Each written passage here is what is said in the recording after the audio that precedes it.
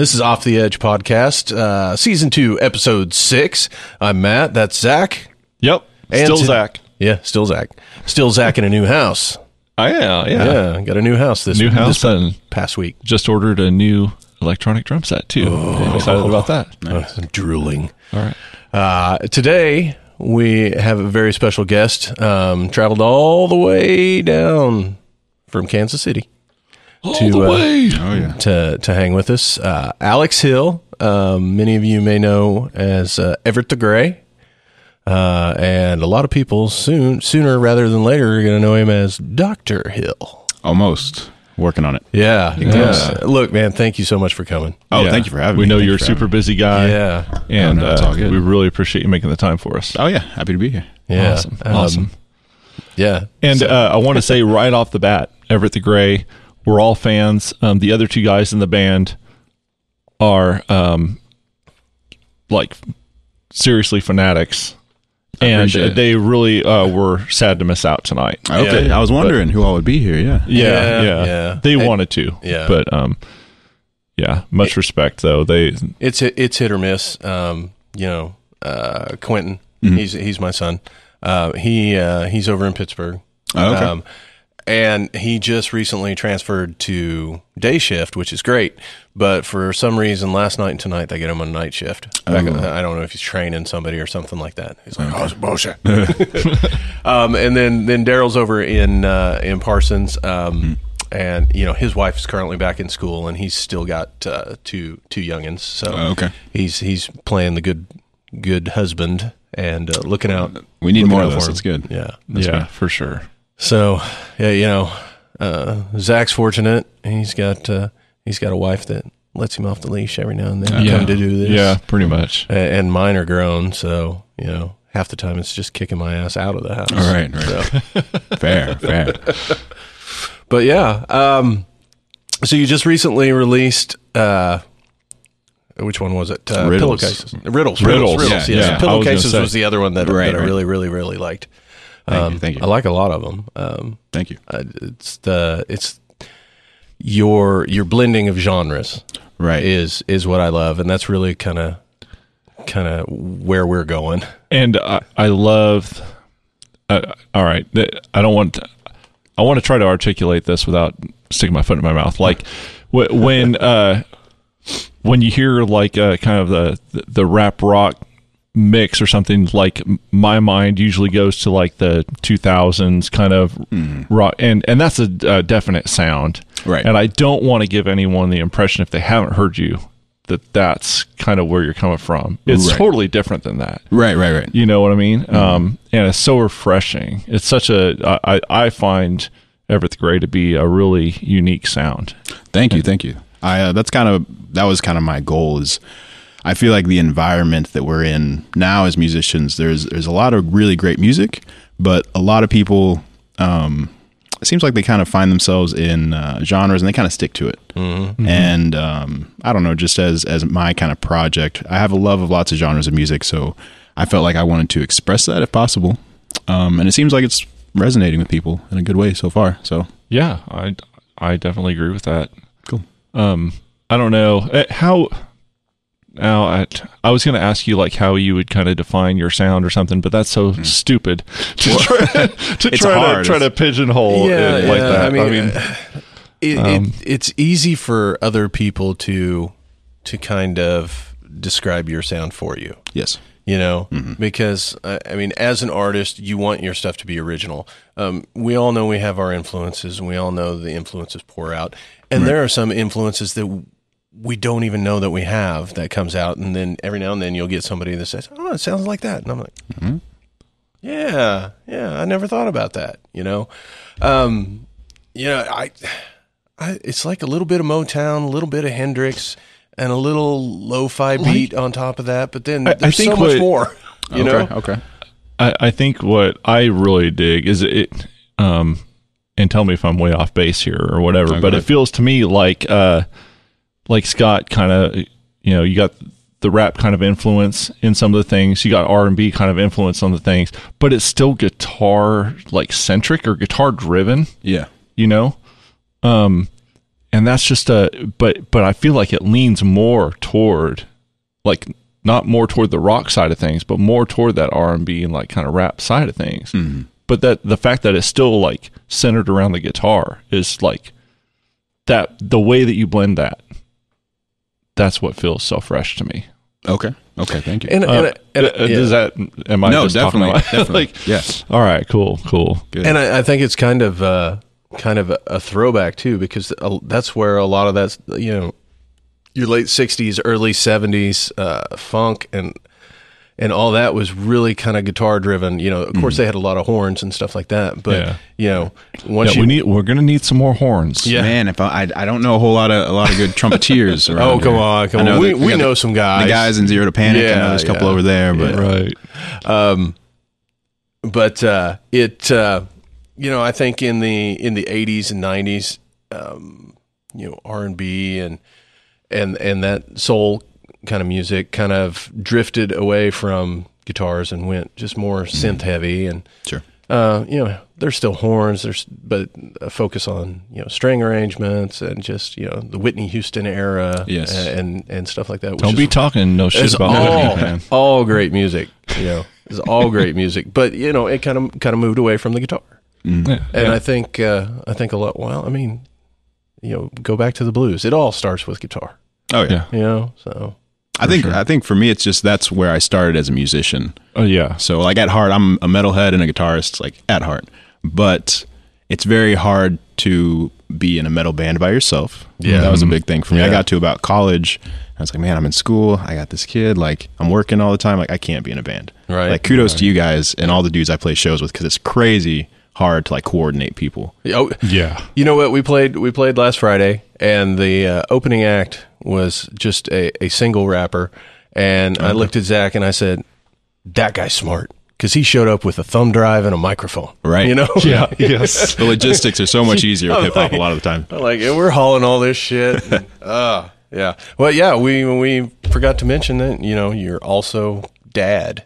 Yeah. Yeah. Yeah. And both of yours are young too, aren't they? Yeah, one's 7 and one's going on 9 months. Oh wow. Yeah. Congratulations, man. Thank you. Yeah. Yeah. So you're fully comfortable with no sleep. The last like 2 weeks, like it was a good thing. So coming from Joplin, headed here to west, the sun was directly in my eyeballs the entire time, to the point I'm still kind of seeing spots. But it's a good thing because the youngest, man, she's teething. And last night was rough. Last Yeah. couple nights have been rough. She's just not a happy camper. Yep. Understandably so. Yep. It's rough. But lots of caffeine. Yeah. Coffee helps, yeah. Lots of energy drinks. It's the way to go. So the youngest one's a girl, little girl. Yes. How about your 7-year-old? Little boy. Little boy. One of each. That's awesome. Yeah, I'm balanced, as all things should be. Good to go. Right. Yeah. I ended up with 2 boys, but You know. Yeah. I also have 6 female dogs. So, you know. Hey. I've got we have a boy dog and a girl dog as well. Yeah. So, Our very first dog as a couple was a male, and as he got older, he got more aggressive, and the kids were young then, and so we just kind of stayed away. Had females ever since, and so we are up to our 11th dog as a couple. We have 6 currently. They're all Pyrenees mixes. I was going to ask, are they all the same dog or different? No, they all share the Pyrenees trait. Okay. And the newest one, she is a full blood Pyrenees. Okay. Yeah, but we named her 11. Oh yeah. 11th dog, and then Stranger Things. Yeah. It was perfect. So, Very and nice. she's she's going on 9 weeks, and Old, or you've had her for 9 weeks? No, 9 weeks old. Oh wow. Okay. We got her at 6 weeks. Okay. So she was a little ball of fluff. Now she's a slightly longer ball of fluff. But She's an oval of fluff. yeah, I mean, she has been in her kennel 2 times at night. The rest of the time it's been up in the bed. She's done great potty training. How did we get on to dogs? We were talking about kids. Yeah, no, something about mammals, small mammals. I don't know, Yeah. somewhere in there. But anyway, no, it's been great. Yeah, I think that's what my wife and I want to do for retirement, is have like a big dog rescue. That would be awesome. Yeah, and then I shoot music videos and record shit on the side. So, Mm-hmm. Have dogs like as extras. yeah, that'd be great. Very cool. See him with like cameras on dogs' backs running around. Oh, you could get some sick GoPro footage. Yeah. I've got some of these little action cameras. Just put it right on the dog. So the gig last week, that was with Saving Abel, right? Yeah. A couple other- Yeah. I told I was talking to my girlfriend about it, and I was like, yeah, they played a show with Saving Abel, and she's like, and I was like, I'm so what? And she's like, oh. And she started singing it, and I was like, yeah, they're playing a show. That was in Joplin? Yeah. It was in Joplin. Yeah. I hadn't seen I watched the live footage. I hadn't seen that venue before. Is that new? Yeah, I guess. I I mean, think I think so. it's been there for about a year, but it's only been sporting events. Yeah, okay. Like I think this weekend they have midget wrestling. Oh, okay. Yeah. So it's a good time. I almost want to go back. A lot of variety then. Good. Yeah. But yeah, it's just a great big gym. There wasn't a whole lot of advertising. I mean, Brando from 107.1 was there, and hell, I don't listen to terrestrial radio ever anymore, so I don't know if they mentioned it. But we did have a really good crowd. As far as we knew going into it, we were the only ones. It was us and Saving Abel. And then we get there and we find out two others are opening. But when we get there, we're in a hurry because we think we're opening. But Yeah, it was a little bit of a mess, but it was a good time. It was a good super. time. Yeah. Was that your guys' first show back in a while? Or- Since November. okay. Yeah. Last year, we had a show in June. We had a show in July. And then from August until November, we did almost every other weekend. Oh, wow. And we didn't look for any of those shows. They came to us. We had at that point, Daryl had come back to the band, and so we'd gone back to a 4-piece. I'd written 5 new songs at that point. Yeah, that sounds right. That we were all starting to work on, and we were going to focus on that. And then these gigs kept coming in, and it's like, man, the majors aren't playing. We need to take advantage of it. And it really worked out because when we stopped in November is really when COVID kind of blew up around this area. Right. So it was like we really hadn't seen a lot of cases around here until that point. Yeah. Right. And then it started getting closer to home, and we just happened to be done at that time. So Okay. but we hadn't planned on doing any shows until May. And then this one came up, and I was like, Saving Abel. Might as well. We need to do Matt texts us all, and I'm just like, oh, I can't be the guy that says we can't play with Saving Abel. Right. It's like, You don't want to carry that happen. weight. Yeah, right.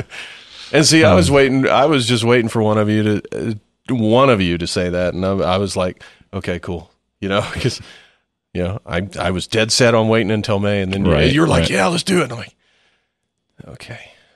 Part of it was because I had to get up Saturday morning and drive down to Newkirk, Oklahoma, and shoot a music video. So I remember you saying something about that. Yeah. So it was a busy weekend. It was a busy weekend, but totally worth it. Yeah, sounds like a good one. We got way off track because I totally want to talk more about Everett the Gray. Absolutely. Saving Abel's good too, though. Shout out to them. They put on a great show. Yeah, It looked like it. Yeah, it was cool. One quick cool. shout out though, and you being up in KC, if you get a chance, there's the band that opened before us is called Lucid Paradox, Okay. and they label themselves as rap rock. I would say that they're more rap, and then they just have a guy that plays guitar. Okay. Yeah, I mean, he plays heavy guitar, but man, they were good. They were really good. I really enjoyed it. Yeah. They had some flow that would like impress the crap out of me, man. I was like, that one guy. Whoa. I mean, I'd been tongue tied trying to go as fast as he was. Man, it was cool. I'll have to check them out. Yeah. Yeah, it was cool. They're super nice guys. Yeah. It was like, yeah, we got to do something. Shout again out with to those guys. Lucid Paradox. Lucid Paradox with 2 X's. Yeah, Okay, I'll check them out on the way home. cool. Yeah, cool. yeah. They're pretty good. But yes, I digress. All right. Forgive me for the stupid question. No, go ahead. Where does Everett the Gray? Where does the name kind of come from? Yeah, I get that question a lot. I thought it was kind of an obvious reference, and no one's ever guessed. So I don't know. Everett's actually my middle name. Oh, okay. And then the gray, it's a Lord of the Rings Gandalf reference. Gandalf Oh, the all Grey. right. Okay. Yeah. So I don't know if I need to like Photoshop my head onto Gandalf and like put it on Instagram. No, I mean or- that's where my mind went, but I was like, okay. like certainly But it's I'm way yeah. more of a nerd than or like way more like because no. I love fantasy, I love Lord of the Rings. Right. Like I just didn't think that's where No, your you're- head would go. Well, Nail you on know, the head. yeah. I think what always throws me off is the Everett. Yeah. Oh, yeah. Yeah. Yeah. Yeah.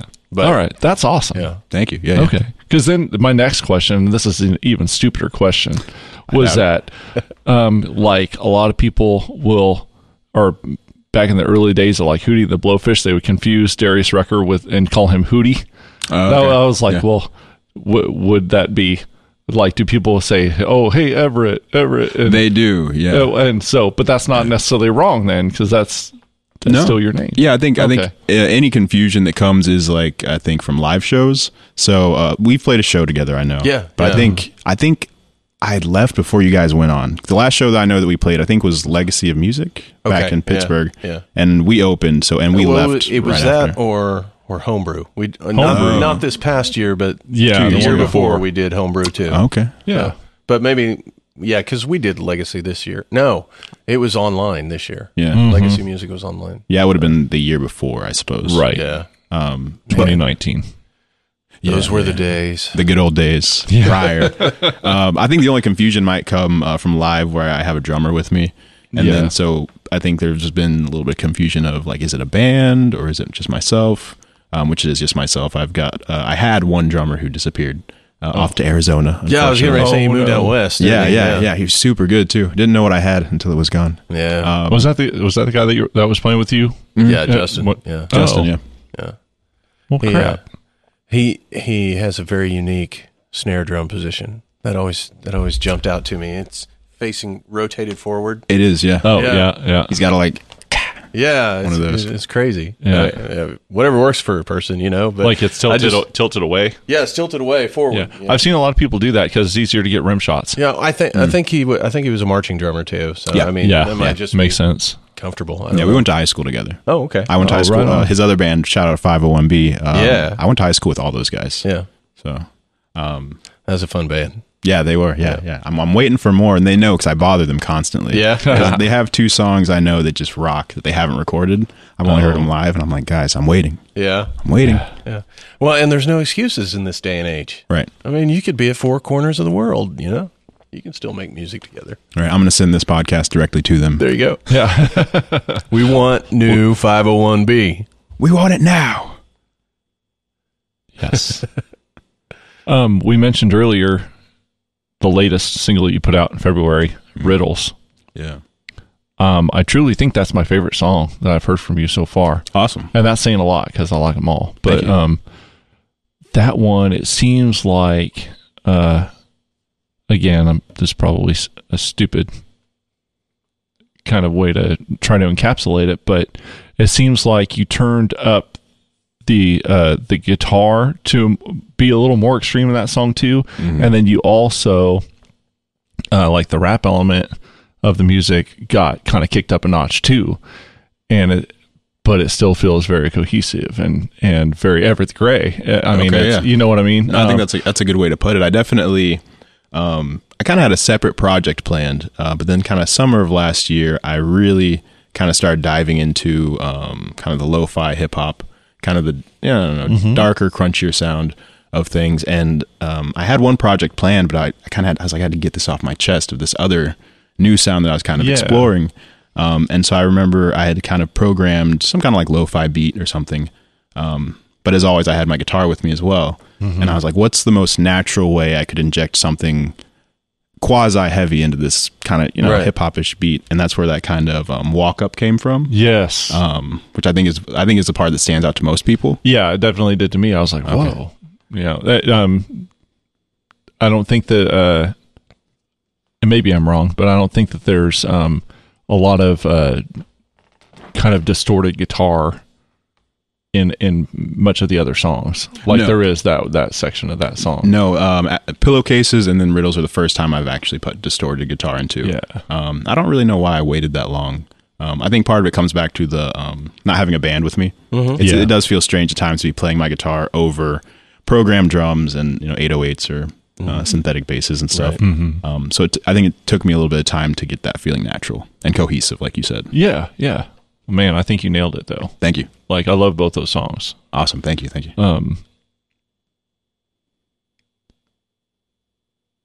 I had something. Yeah, I'm sorry. No, I had something, and I saw the wheels turning. Yeah. So I had something there, and then I just kind of lost it. I'm sorry. Pump the brakes there. No, you're good. Thank you. Yeah. No, man. Maybe that's what that song appeals to me. I tend to like the darker side of things. Same. Like, and I think that song like really nails that for me, that feeling. Awesome. I tried to tune in the more aggressive sound, I think, overall with that. So maybe that's kind of... Yeah, that's probably... I think that song speaks to me. Thank you. For sure. Cool. Very cool. Well, I love anybody that uses lo-fi beats.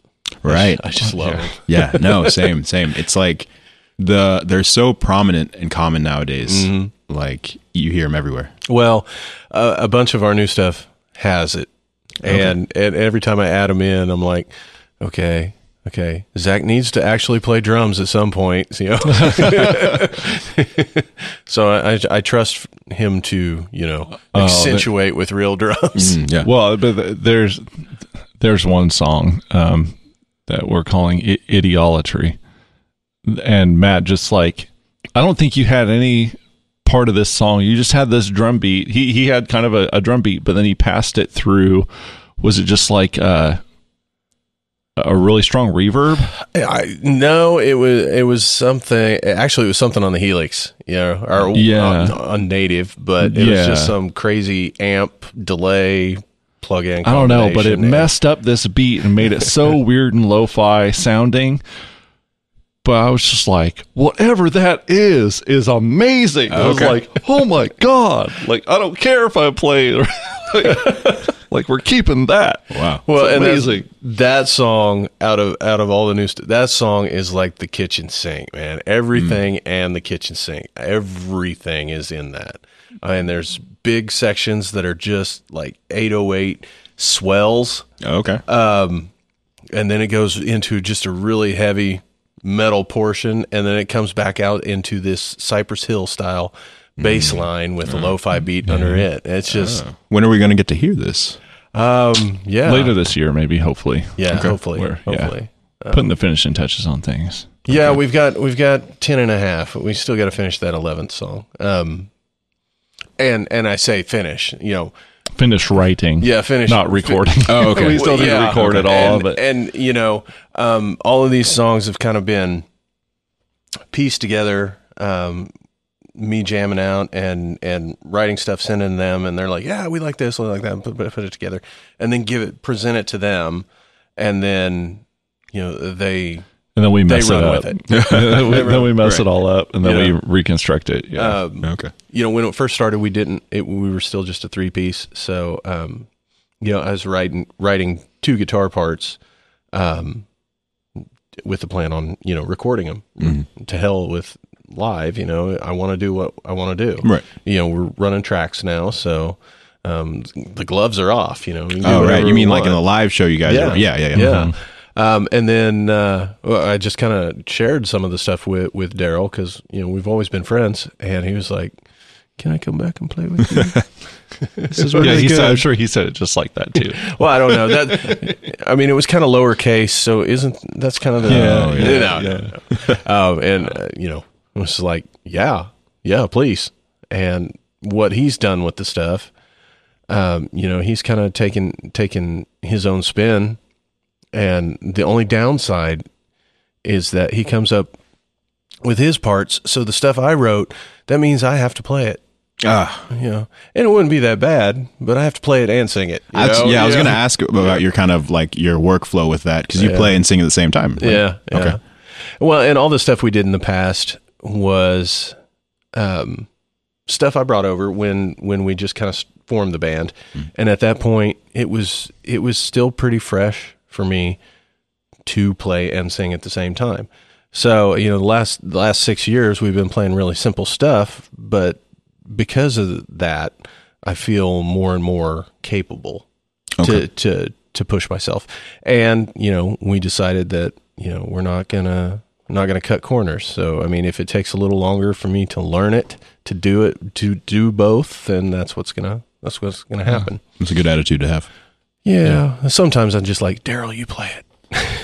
Well, I think of two of my favorite bands are Coheed and Cambria and Mastodon. Yeah. Both of whom have frontman or frontmen who sing and play at the same time. Yeah. And both of them are they're both progressive. They're both playing, weird off tempo, off whatever instrumentals and stuff while screaming and singing usually pretty well. Yeah. So I always anytime something seems a little bit too like that part in Riddles, for example. Yeah. Like, man, you just gotta just nut up and do it, man. Just figure it out. Yep.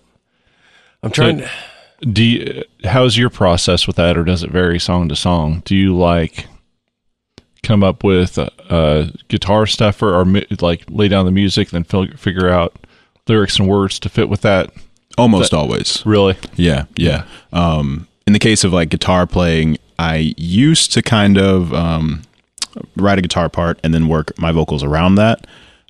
With the two more recent releases of Pillowcases and Riddles, I did them separately, and kind of just a lot of practice made it work. I posted a video on Instagram of myself trying to play Pillowcases and rap it at the same time, and it did not go the best. I thought it was kind of a funny thing, so I posted it anyway. But I'm definitely a music first kind of guy. Yeah. Then lyrics kind of come from that environment of sound, if that makes sense. Yeah, no, definitely. That's cool. Are you guys likewise? Or yeah, pretty much music first. Occasionally, notepad on my phone, I keep ideas, right. But then you usually go back. And what's funny is a lot of these songs, a lot of them still don't have lyrics. They have the melodies, and they have the titles, because that's kind of the idea of what popped into my head. And so, I like the title. This is what we're going to base this song around, this title. And it's just getting to that point. And, I had a huge influx of creativity at the first of 2020 when everything shut down. And then it kind of dried up during the summer, had a bunch of half songs.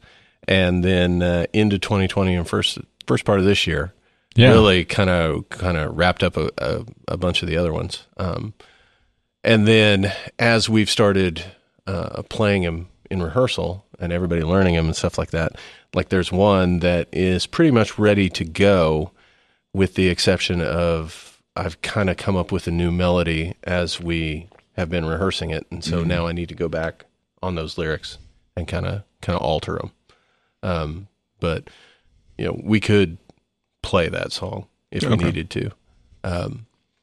So we've got 2 for sure that we're now actively playing. 3 of the 11 to come. Yeah. Got a ways to go. Right. Yeah, we're working on them now. Yeah. I have it's exciting. in a previous band where I was the major, the person writing the majority of the music. I on a lot of songs I did actually have lyrics first, and I found that was an interesting kind of exercise, that it's okay, now I have this template and I have to bring these to life through music, almost in a text painting sort of way. It's all right, this is the feel. Now this part of the song, I need to evoke this feeling with what I write. You know what I mean? The melodies and the progressions. Yeah, so it's the story or whatever, the words almost use that as a guide for the music, which I'm not advocating for one way versus the other, but it was just an interesting difference, I guess. Right. Well, I think a lot of it depends too, as the musician, what you kind of prioritize, right? Maybe depending on the type of music. So for guys who are more in the rock and metal genres, of course, your fans, they're going to be listening to you, screaming your guts out and singing some badass choruses, but they're there for the guitars too, and they're there for the drums too. Whereas, I don't know, someone who's more into pop or hip hop, maybe, usually more there for the vocals overall. Yeah. Right. And see, that's why I tend to gravitate towards, I'll write the song first. Originally, I just wanted to be a guitar player when I was a kid, learning, and then just fell into singing. And you're the same as me. Yeah, kind of moved away from guitar because at that point I couldn't do both, right? And so I took over singing and finally found my way back to doing both. So yeah, I mean, the song always started with the music, but then it was instantly finding a melody because, you know, I'm a kid of the 80s, and so 80s pop is just like my favorite Okay. of all. Probably Duran Duran's right at the top. Okay. And so the hook Yeah. is super important, you know. And it's fun because you don't have to put the hook in your chorus, you know, typically in your chorus, you know. It's kind of like our song 9 Days. I would say that the hook is in those verses Yeah. because it just grabs your you're right. ear and just, but, yeah, I don't think, I have written songs lyrically prior to having any music, but it just has never worked out as good as having the music and then fitting the lyrics to it. Right. Yeah. I know some people that'll write the lyrics and the melody and then have to go back and figure out the music. Ew. That would be crazy. It's disgusting. Yeah. Yeah. I mean, I have never done that. I've never gone as far as to write a melody, actually sing out the lyrics and then Right. be like, all right. I don't feel like I'm musically intelligent enough to do that. I don't know that I could work well, you know, backwards. I know I'm not. I'm probably singing it like F sharp +2. Right, a you couple know? cents in there. Yeah. You know, so I mean, it's what key is this? Yeah, but yeah, some people do that. I mean, it's whatever works for. Oh, yeah. But like you said, it is a cool exercise to pull yourself out of your comfort zone and try and do something Yeah, different. for you know? sure. I agree. I find myself anytime that I'm writing, it's not like I'm writing for a song as much. It's almost like I'm just, I don't know, just sketching down ideas, and then I'll come back later and maybe grab a few lines, Yeah. and then build off those. Yeah. Right. Like you're talking about writing in your phone a little bit. Yeah. I think similar for me. It's not necessarily a full song coming out, but it's stuff that I might use later. Yeah. Yep. Yeah.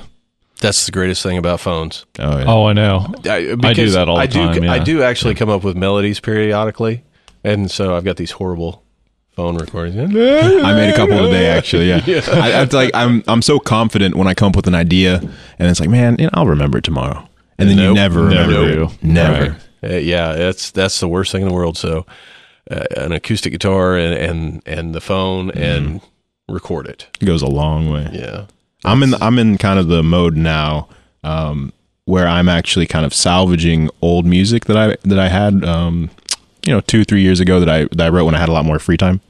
Just to be frank, so I'm kind of digging through some of those old sounds. Pillowcases and Riddles were fresh. I wrote those last year. But like, so for the upcoming tape that I have that I'm preparing right now, a couple of those, I mean, I've had them for, a few years, 2-3 years, just kind of sitting on my hard drive, figuring out what to do with them. yeah. I'm kind of in that like scavenging mode right now, as far as writing goes. Well, it's cool. It's cool for those pieces to see the light of day. It is Yeah. satisfying in a way. Yeah. Yeah. I've got a Windows XP computer that I will not format because I have some soft synths on there that are still good, Okay. and then a whole backup drive that was just scratch tracks, over and over again. It's a gold mine. Sometimes, Could sometimes you go back and listen to it and you're like, oh, gee. What was I Right. thinking? Right, that's trash. Yeah. It's nice to kind of like take those now and improve them a little bit. Now that I think I'm a little bit more advanced than I was when I was like 20 or whatever, But I so you guys said you're recording an album right now. Well, Or ish. We're preparing to working on it. record Well, the yeah, album. Yeah, you're in the yeah. process. We're in pre-production. yeah. Almost We're gonna use the production. big words. Right. 11 tracks. Is that like? How do you guys feel about the music industry now? That we're like things are so much more single driven with Spotify and things like that. What do you Yeah. guys think about that? Well, okay. So my big takeaway from this is that, we were planning on 11 songs. I plan on, I plan, yeah. If we agree upon doing them a single at a time, at least half the album's worth. As far as I'm concerned, we can shoot our own music videos. We can do all that shit. There's no reason why we shouldn't release every single one of them as a music video. We have no overhead on music videos. But what I'm thinking is that we just do, we record it, we track it, we mix it, and then we self-master them and release them as singles, and then send those out to be mastered as an album. And we've got a couple of different ideas. I don't want to say it's a concept album because it's really not. I mean, I think there's theme. There's a there theme are some running themes, through the songs, and so we've got kind of a themed idea. And one of our big goals is vinyl. Oh, okay. Is that this ends up on vinyl? Very nice. So to answer your question, I think single driven is the way it needs to be. But if we release it as an album, it needs to have something that sets it apart from the singles. So if it's self-mastered, it's going to sound good, but maybe not as good as it could be. Sure. So when we release it as an album, then, you've got professional mastering on it. Right. And then, physical copies as well. and you just have that continuity between songs when you're listening to the album. Right, right. Well, and when we do them in singles, so we have a lot of intros and outros, and the whole idea primarily is for live when we're running tracks, so the show is continuous and there's no dead air. Okay, Yeah. right, which is dangerous in the live setting. Yeah, Yeah. So as far as the singles go, think of it in terms of radio. So we're going to start the song here and we're going to end the song here, so that when you buy the album, you've got all these little extras, these little threads that connect everything together. So I think that's kind of where we're leaning. I think in general, I think that, I understand, because of technology and the way that we consume music and share music now, it makes total sense that we're going towards, more just like releasing singles. But man, maybe I'm just showing my age and stuff. Like, I like to have an album and listen to it front to back. Right. Like, I love to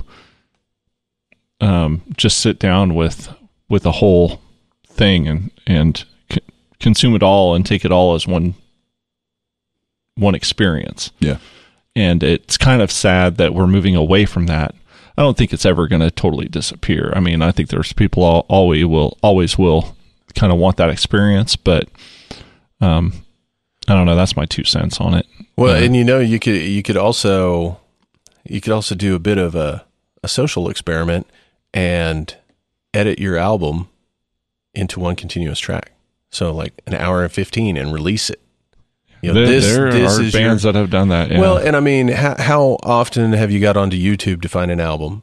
It's the album in its entirety. And it's just a lot of times long. they'll put the time links so you can jump songs, but it's one continuous go. That would be interesting. Maybe we could add some value content in between or whatever, and then release it as one continuous stream. Yeah. I'm like you. I definitely miss out on the album experience now. Yeah. Like from like an entrepreneurial point of view, it makes sense that someone would want to drop a song every 6 weeks or whatever. Because a lot of music or just creative content in general nowadays is about getting people's attention and holding it, because we all have 2-second attention spans now, thanks to our iPhones and such. And so for me, it's kind of frustrating wanting to give someone a book, but you're only releasing chapters at a time. If that makes sense. Yeah. Yes. Yeah. I don't know. It's just not as satisfying for me.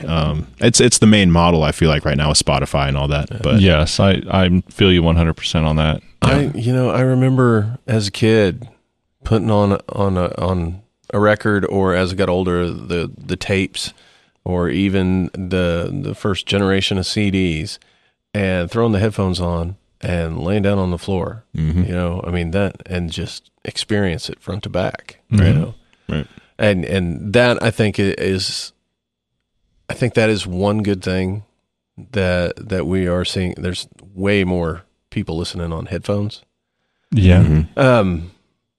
Because one of my favorite experiences was the first time I listened to Appetite for Destruction on headphones, and you could distinctly hear the two different guitar parts going on, and it Yeah. was the layers that they had going on, and it was just really, really cool that you don't pick out if you're driving down the road and it's in the stereo and Right. stuff like. There's just something about headphones.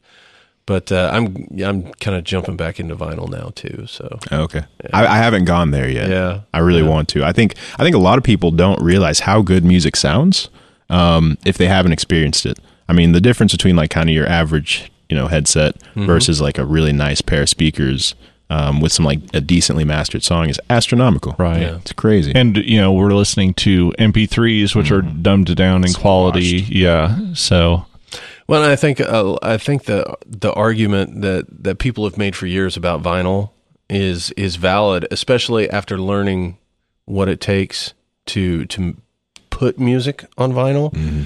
So, since the late 80s, early 90s, they've had the loudness wars, where they're just pushing it, Yeah. pushing it. And so you're just flattening everything out. And you can't do that on vinyl. So you're bringing all the dynamics back to the songs on vinyl. And I think it's a richer experience. You do miss out on some of the heavy bass, but right. I know nothing about how vinyls are made. Do you know like what goes into that? What goes into it material wise and stuff like that, not so much, but I did look into it because, wanting to do vinyl, we're looking at probably 3 to 4 songs per side. Okay. And the reason is the more music that you want to put on a side of an album, the quieter it has to be. Oh, okay. Because the louder it is, the grooves are deeper and wider, and so the heavier the bass, the deeper and wider, and so then you lose room. So if you want to squeeze a whole bunch onto one side of an album, then you have to lower the volume. But the problem is when you lower the volume when you're listening to it, you're cranking it up, and all the then gets the noise floor comes up. Yeah. So there's a real balance. I mean, you can have your song mastered, but then if you're going to vinyl, you want to have your song mastered for vinyl. Okay. And so kind of we're thinking of doing a 4-season theme, and doing like a double LP. That'd be because the songs are getting long enough that I don't think we can squeeze it fit it onto one LP. Okay. But that's cool though. I didn't know anything about like that process. And I didn't until I started looking into it. Yeah, and it is. It's really pretty cool. fascinating. Yeah. It's like an art form in and of itself, really. Right. And it really is. And, because of that, it kind of helps you pick out if it's like a cheaper made issue of a record, I mean, if there's like 10 songs on one side, then, somebody cut some corners here. So there's, maybe there's a better version out there. But Okay. it's pretty cool. I think about Coheed and Cambria is my favorite band. They have been for like 10 years. They had a song that came out, Welcome Home, that was their most popular song by far. And I spent like the first 3 years as a fan listening to some crappy squashed MP3 of it. And I thought it rocked, whatever. No, yeah. And then I got a hold of, I think maybe it's like a WAV file or something. And there was like an entire string melody during the chorus that I had never heard in my entire life. Like this whole little violin part that I was just like, what? And it's, I feel like a lot of people, maybe it's not as important with like popular music or just what you hear on the radio, but I feel like a lot of people miss out on that stuff. Yeah. I'm all about the dynamics and the little nuance. Right. I mean, that's what really just makes it all come alive for me. So Yeah. that's something like Matt saying that he wants to do vinyl. I think what I'd like to do is maybe just make available for download a high resolution file. Yeah. Like a WAV file. Yeah, or like a FLAC or WAV something. file or FLAC. Probably FLAC or something. Yeah. Yeah. That's lossless. Right. Yeah. I think we should issue cassettes too. I've been thinking about that as well. Should bring 'em back. 8 tracks. That would be No super one cool. has 8 tracks players Yeah, anymore. but the though. players are hard to come by. We got a cassette deck in the other room there, so There's a big cassette scene right now. Yeah. Kind of in the underground, more like hipsterish indie world, the scene, you know. And I had considered printing out a few just to take to shows, just to something to sell, you know. I think it'd be cool. It would be, yeah. It's funny because, you know, they still sell them at Walmart. Do they really? They still sell blank cassettes. Oh. Yeah. And so every time I'm looking back, I'm like, I don't need them, but I want to buy them. I so want to buy them. Someone must be buying them. Yeah, they still got them. Right. Well, I know a few years ago, there was this old lady. God, this has probably been 15 years ago. So maybe she's not buying cassettes anymore. But she had a bunch of old gospel recordings, and she wanted me to convert them to CD. And so, you know, I was getting all these old cassettes and converting them to CD. But yeah, I remember seeing something. Had an old man spell there.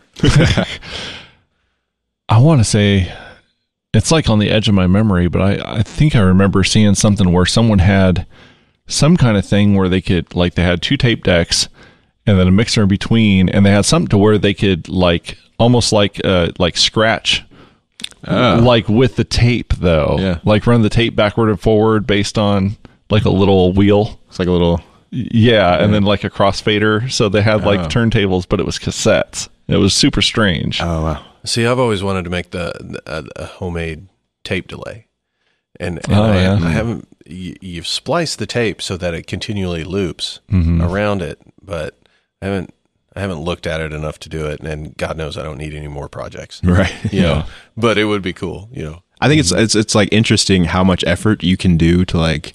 How much effort you can put in to go back in time and like make things harder on yourself, right? Just for fun. Yeah, we do it all the time. Right. And we do that with new shit. So. Okay. I was hanging out with a couple guys up in KC last week who they make this kind of like retro, funky, kind of rockish sound, and one of them had bought I don't even know what you would call it.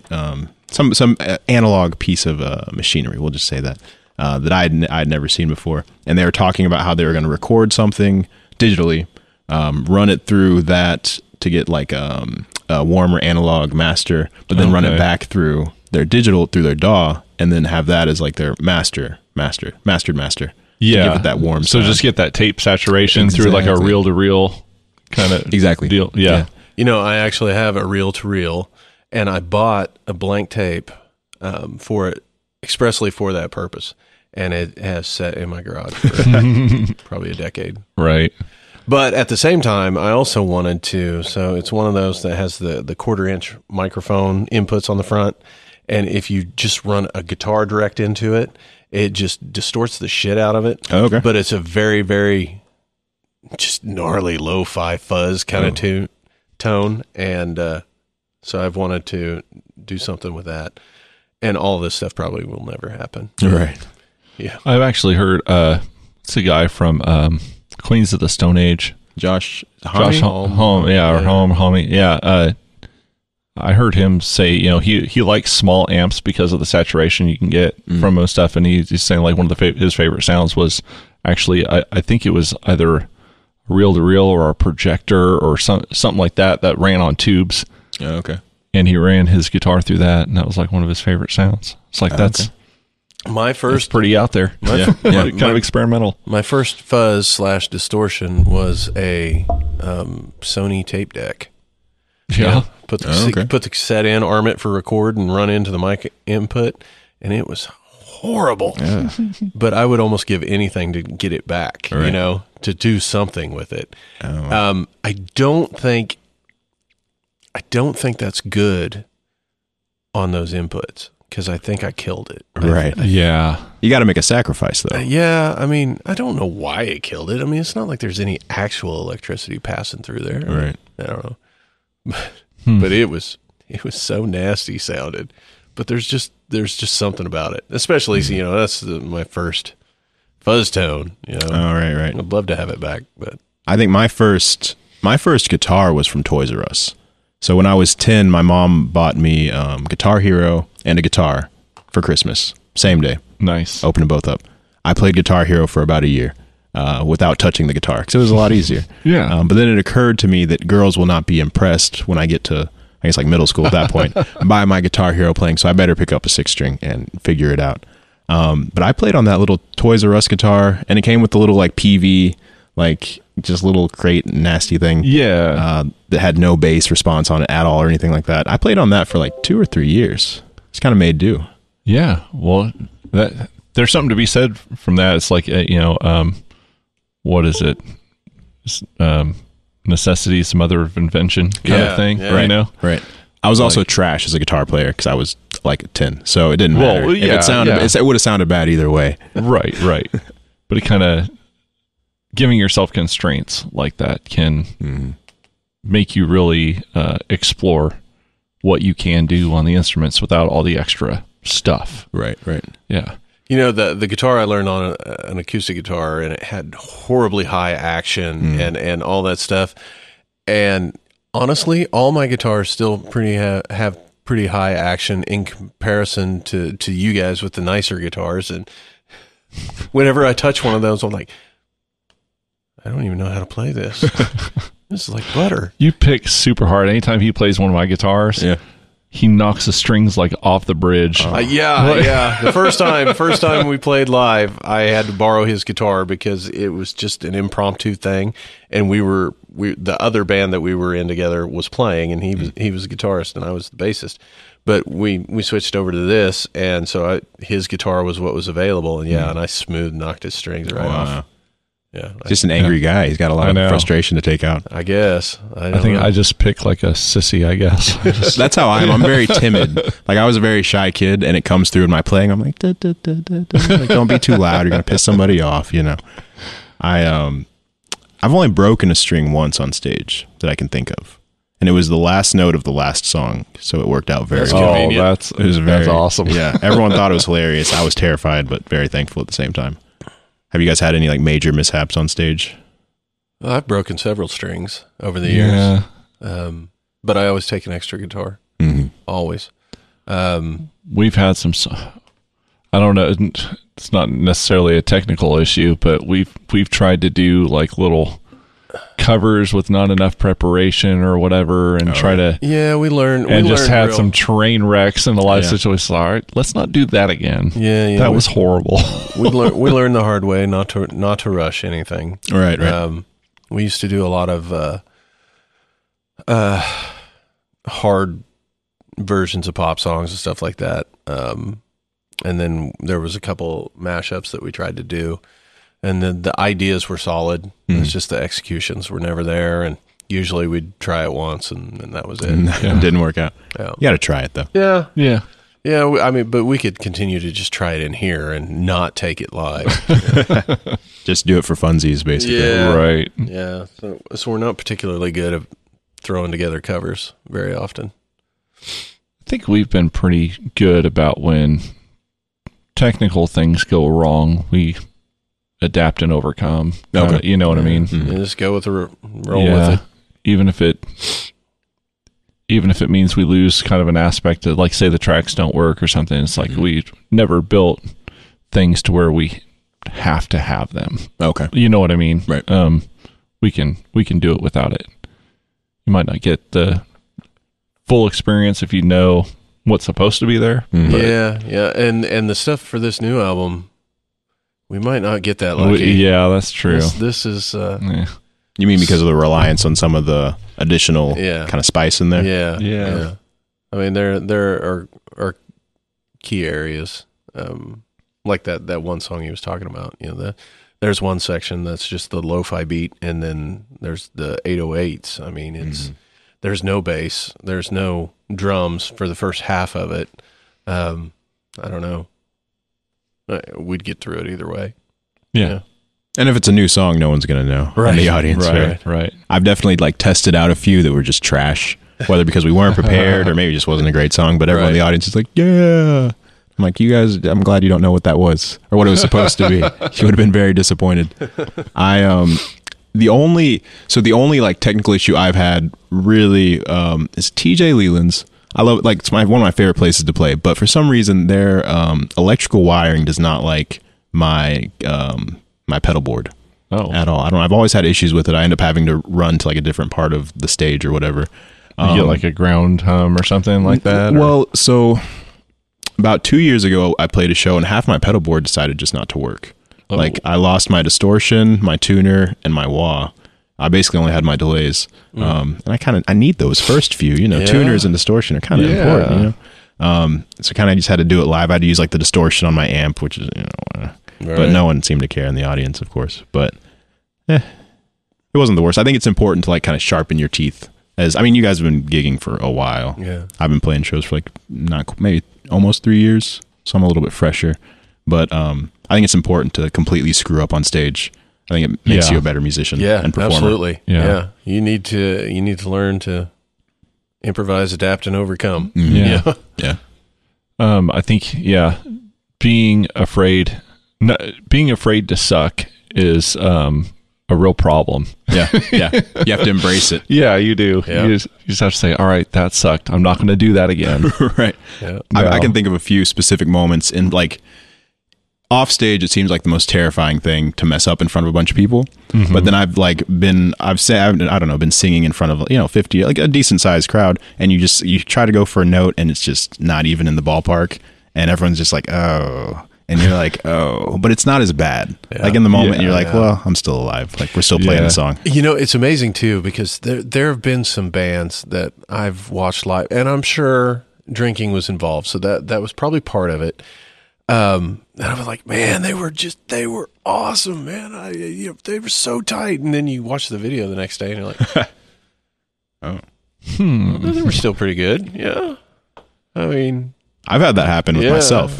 Oh yeah, we're super critical of anytime anybody puts videos of us. Mm-hmm. Just Friday there was one video, and Quentin's like, "Man, I can't believe I messed that up." Okay, I didn't even notice. And I wonder, like in that particular case, I'm kind of like, oh, because we started and my hi-hat clutch had loosened, and so I'm starting the song. It's like, oh god damn it, I gotta get that back right. So I'm a little offbeat in the beginning, and I wonder if Quentin's misinterpreting that. I don't know. And being like, oh, I was off. But no, it was me. Kind of throw the blame his way. Yeah. I always just, whenever I mess up, I just look at him and be like, with an angry face, just, oh. How could you? Yeah. But I think the point I was trying to get at, instead of just tearing everybody down, was that there is something about being in the moment that makes everything better. Right. Yes. And it sure, there were probably some drinks involved, but I mean, I've been to shows where I haven't drank. I mean, the volume, the vibe, everything, that videos can't capture. Right. They really can't. And you're not necessarily there to see a perfect performance. Like if it's an outstanding performance, all the better. Right. But usually you're just there to have a good time, check out some live music, hang out with people, have some drinks, whatever. Right. Well, and it's the live experience that there have been so many bands that I never gave two thoughts about that really impressed me. The one that always jumps to mind is Papa Roach. I never was a Papa Roach fan, but caught them live, and the energy and the performance was spot on, and they were a damn good band. And it helps that just about every song that they played I knew just from the radio. Right. But they're a hell of a band. A band that when I saw these guys, they'd only put out 2 albums, and I love both of these albums. It's Finger 11. I don't know if you ever listened to them at all. No. They kind of got softer and softer, more poppy as time went on. But those 2 first albums, I was like, oh, this rocks. And then I saw them at Foxtown City Limits. I don't know if you remember in Pittsburgh, they used to have shows out east of town.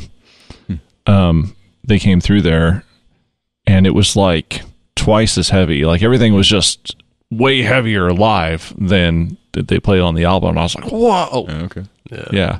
I think I kind of have a similar thing, because like we had mentioned earlier, only 2 of my songs actually have electric guitar on them. Mm-hmm. But like of the 3 songs that I play, 4 off my first EP that I play live, I play 4 of the 5.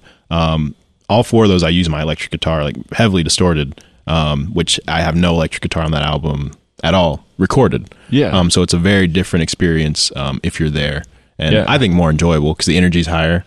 Right. Yeah. It's a little bit more aggressive in sound, and I love that. Just the mentality of like the live performance is a different experience. yes, Yeah, I like that. 100%. I think that's one way you can kind of keep people entertained as well. Like, so for one of those songs, instead of doing the kind of second half of the song, we would always do this kind of like EDM inspired jam session where like Justin would do like a drum solo and then I'd do like a guitar solo, but it had like a synthesizer going and like some like heavy 808s going. That it's like you would only ever hear that at a live show. We've never recorded it. And I've had people say like, "Yeah, you should record that. It sounds really good," or do more of that. And it's like, no, I think I'm just going to save that, get people to come out and have a good time. Yeah. That's awesome. That's kind of, we debuted a new song Friday, and I asked Brooke if she recorded it, and she had gone live, and she said, I went live for most of the songs, for just a few seconds. And she goes, I didn't record that last one at all. She goes, if people want to see it, they need to come out. And I'm like, that's good. Because so many people are just sitting there and putting their entire show online. Right. Yeah. know? And, we were bad about it. I guess we didn't really put the shows online, but we used to record a lot, and, just throw one of the cameras up and capture everything. And it's good to review, but sometimes it sullies the memory too. All right. Well, I was gonna ask, is that like for like training purposes? Like you're kind of looking back on the footage? I tell you what, the best bit we got was last August when we did Trauma Fest up in Iola. And I set that one camera up just to record everybody that day and went back and reviewed our setup time. And we were so lax that after the band before us got off, it took us a full 30 minutes before we were set up and playing. Oh, okay. And we're like, okay, this shit's got to change. That's unacceptable. And so now we're like 12 minutes tops. Nice. Yeah, we really, that really gave us a sense of urgency for sure. Yeah. I definitely, like you talk about soiling the memory. I have one recording, I think it was my first time playing at TJ's, and it was just bad. I think it was my second show ever, and I swore I was killing it, man. In the moment, I was like, yeah, I'm nailing this. Like, it's crazy. Then you go back and watch it, and it's like, oh, I hope no one ever sees this. Like, I need to hide this in a basement somewhere. But whenever you run into those, the important thing is to listen to the crowd afterwards. Right. If they're into it, then it doesn't matter. Right. Yeah. I mean, yeah, it matters for you, and don't ever release it. But, at least as a confidence booster, because they were feeling it just as much as you were, Right. right, wrong, or otherwise. I think, what are your guys' favorite, like, crowds to play for? Is it like festivals? Is it bars? It's anybody that shows up. That's fair. Yeah, that's fair. I don't want to give Quentin's description. No, I don't either. But like we played a show that was called Party in the Pasture last year, Okay. and it was an outdoor thing, and it was like a BYOB kind of party atmosphere. Just it was like just private land. Come out, have a good time. No one's going to hassle you, and everyone just felt free to just hang out. And that was one of the best crowds that we've ever had. Just that relaxed atmosphere was really great. And that's a huge throwback to like when I was a kid experiencing local live music for the first time, because that's what it was. It was out in somebody's pasture, Right. and it was shitty PA, and it was, everybody was playing through PV amps because that was all they could afford. Yep. And the drums, nobody knew that drums could be tuned, it didn't matter, You're supposed to hit them. Yeah, it was keg beer, and nobody was getting ID'd. I mean, it was just a good time. Right. Pasture parties are always a good time. But honestly, the crowd we had for Saving Abel was great. They They really looked were. like they were pretty like into it from what I saw on the video. Like we legit felt like rock stars for like 45 minutes after we played, because like we sold a lot of merch. Yeah. Had a lot of people like asking for autographs and pictures and stuff. It was Damn, I was okay. like, whoa. Yeah. This Well, Okay, so there were several people too, while we were playing, asking if we were Saving Abel. Oh, okay. Which is a pretty cool compliment. That's a compliment, yeah. But that also reinforces the fact that people know the name Saving Abel, but they don't know anybody in the band. Right. You know. Right. But hey, I mean that was pretty cool. Yeah, that's cool. Yeah. But yeah, it was a good crowd. Yeah, we couldn't. We got everything off the stage, and then I was like, okay, guys, it's clear. Let's go out and schmooze for a little bit. And yeah, man, they just kept coming to the table, and that's badass. That's all you could ask for, man. No, yeah, I know. Yeah. I need to buy some more silver Sharpies because I think we wore that one out. Nice. Yeah. We learned that it doesn't write very well on those hats, but everybody wanted us to sign the hats. Yeah. It's like, I know playing shows right now is pretty difficult with everything, but do you have anything kind of in the works? Nothing at all. I've kind of sent out some feelers kind of just to see what's happening. But like you said, things are shut down. Also, I don't have a drummer. So I'm kind of in the recruitment phase. I've got a couple guys I've kind of talked to, but it's all logistics, like lining things up.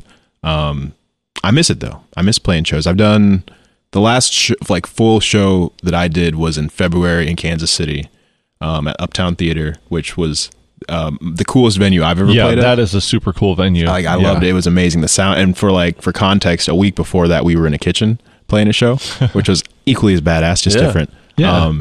But the sound at Uptown was amazing. It was for a benefit, so the crowd, it wasn't 200 of my craziest fans rocking, but it was still a good time, and it was a cool experience just to do it. After that, though, I think I've only done maybe 3 acoustic gigs, and that's just, I mean, it's fun, but it's not what I want to do. I know there are some bars and breweries that have positions that can be filled to play that will pay, which is cool. But it's not where my heart's at. I miss the full band experience of myself and a drummer. There's just there's an energy when it's more than one person. You know, I mean, and honestly, just 2 people would be kind of fun. Because then I wouldn't have to give the stink eye to my son. Well, that's what I love about our setup. So it's myself playing guitar and singing, and then previously Justin drumming, but he also controlled all the tracks. Right. And so what I would do prior to the shows is I would open up my DAW and I would program the synthesizers, bass, whatever, and align it to a click track. Right. And then we owned a mixer and stuff, and so I would set it up to where the click was in his left ear, and then the backing track would go to his right along with out to the PA. And so it's kind of nice that no matter how bad I am, half the sound is going to be really good because it's going to be perfect every single time. Yeah. But I miss that kind of organic, natural flow. Justin and I, especially towards the last few shows, I felt like we vibed very well. We always had a good time, and I felt like the crowd could feel that. But it's different having 4 or 5 guys on stage, which is sometimes more entertaining for the audience. I think that's always the argument that people that don't run tracks make, is that you lose the feel. Sure. And I think to side with them, you lose some spontaneity. But if you're passionate about the music, then you should never lose the feel. Right. You should just be tighter. And that's kind of where we're going. I mean, and even at least the way that I approach drums and guitar to a lesser degree, but I don't play guitar in this band, obviously. But drums definitely. You got to do both. Same time. Yeah. Gotta pick up the slack here. Come on. If God wanted me to do that, He would have given me 2 other arms and a couple other feet, maybe. But fills and things like that. Yeah, there might be some that's okay, that fill needs to be the same every time. But I definitely take liberties playing drums with doing different fills at different times. So that's when we get off the click. Wow. Yeah, that's when I get off. Yeah. Calling me out. Just threw yourself under the bus there. Yeah. But I mean, I literally don't think that I've played any of our songs exactly 100% the same way, you know, more than one time. I mean, I would argue that because I'm on a click, I feel a little bit more liberty to kind of experiment in a way. Because it's like I almost always have that home base to come to. Yes. So like with my guitar solos and stuff, which I think that kind of adds to the spontaneity, even though it's almost like a predetermined spontaneity, like when he and I are soloing or whatever. You have your confines. You know, I mean, Right. you know where to go. Right. it's kind of like the difference between improv and extemporaneous. Okay, yeah. You know, it's like it may not be completely 100% made up off the spot, but on the spot, but it is not planned out in advance. Right, it's not the same as you would have done it before, maybe. Well, I can 100% tell you that getting off the click is one of the scariest things in the world, Yeah. Oh, especially if you run tracks. I mean, if you're just yeah. if you're just playing to a click, you know, whatever, you just pick up the next beat and go. But if you're with tracks, it's some scary shit. Yes. secret time. Yeah. Secret time. That's kind of like, I feel like my biggest challenge in finding a new drummer is like, I have like the songs memorized, of course, because I wrote them. Yeah. So like even without the backing tracks, I could probably just play through it all. But I need to find a drummer who's at least most of that. Like Justin, he was I was very confident that if he messed up, he knew exactly when to come back in. Yes. And I also add in like cues, so I add in like countdowns and stuff to the click track to kind of help out. But it's there's a little extra layer of complexity there as well. It really is. Yeah. I mean, it's not as easy as everybody thinks it is. But I really believe it's worth it. I mean, just the fact that we don't have to try and find, you know, one or two more people to come into the band and play, you know, because keyboard players are so prolific around here. Right. Yeah. So, you know, they're everywhere. Here in the middle of Kansas, yeah. I mean, if playing to a click means that, you know, we can write all the stuff that we want to write without any limitations, then yeah, let's do a click. It's worth it. I mean, some purists might hate you for it, but the vast majority of your fans are going to be like, "Oh, it's awesome! It sounds like the record," you know. Yeah.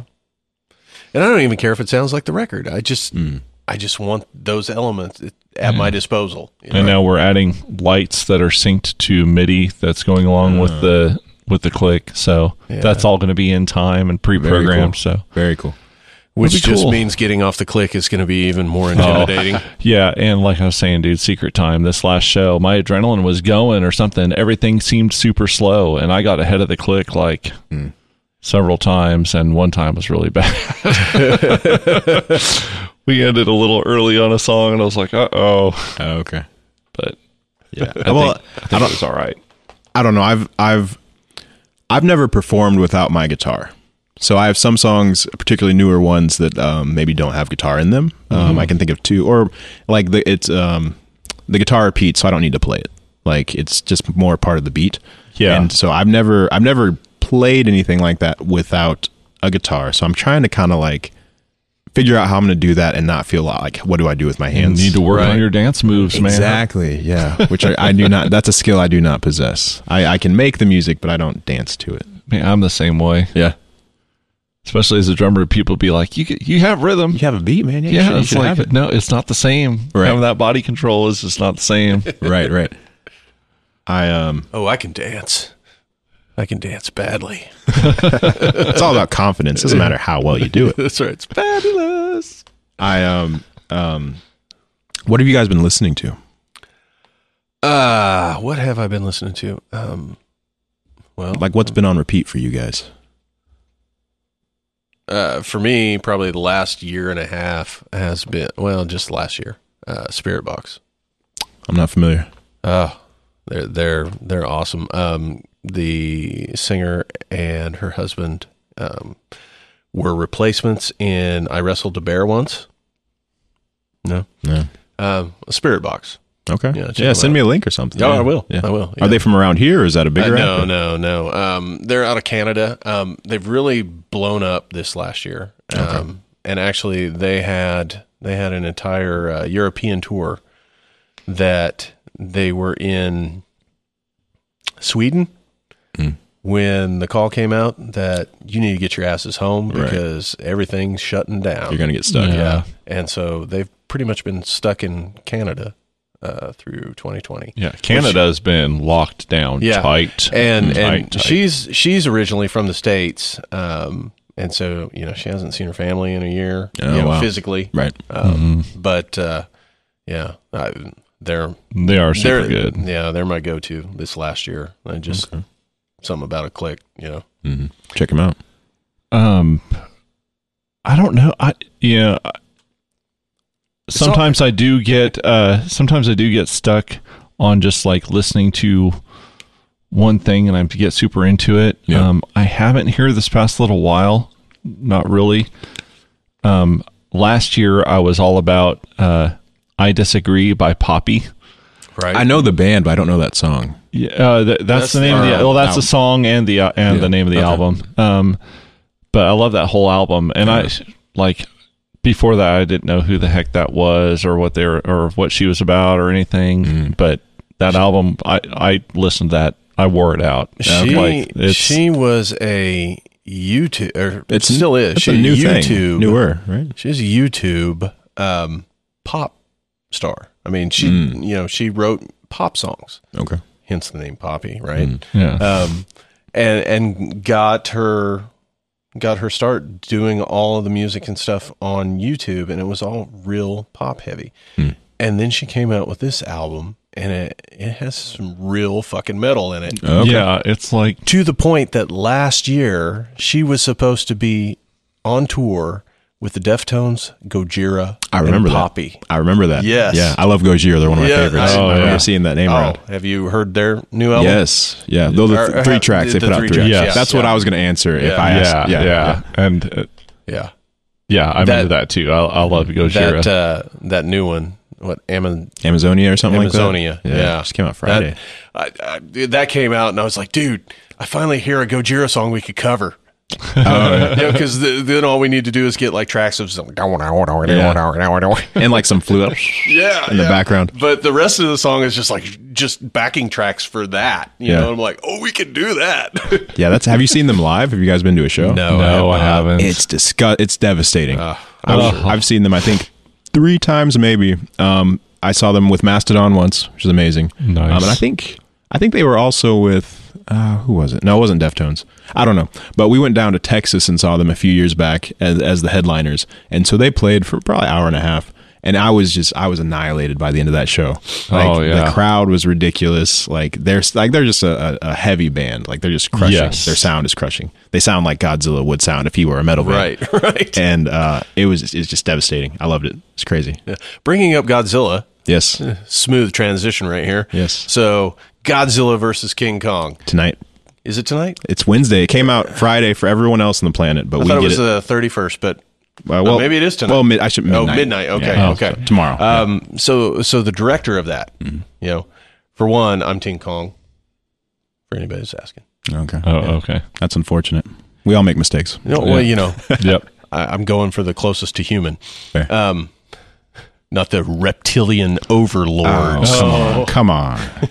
This from the guy that always says that humanity doesn't deserve to exist and all this stuff. Well, that's true. You don't get to listen to. He's like, all right, you can't listen to changed my Gojira mind. anymore. Yeah, you're not allowed to listen to them anymore. Well, okay, so Ghidorah is no longer living, right. But if he was, no.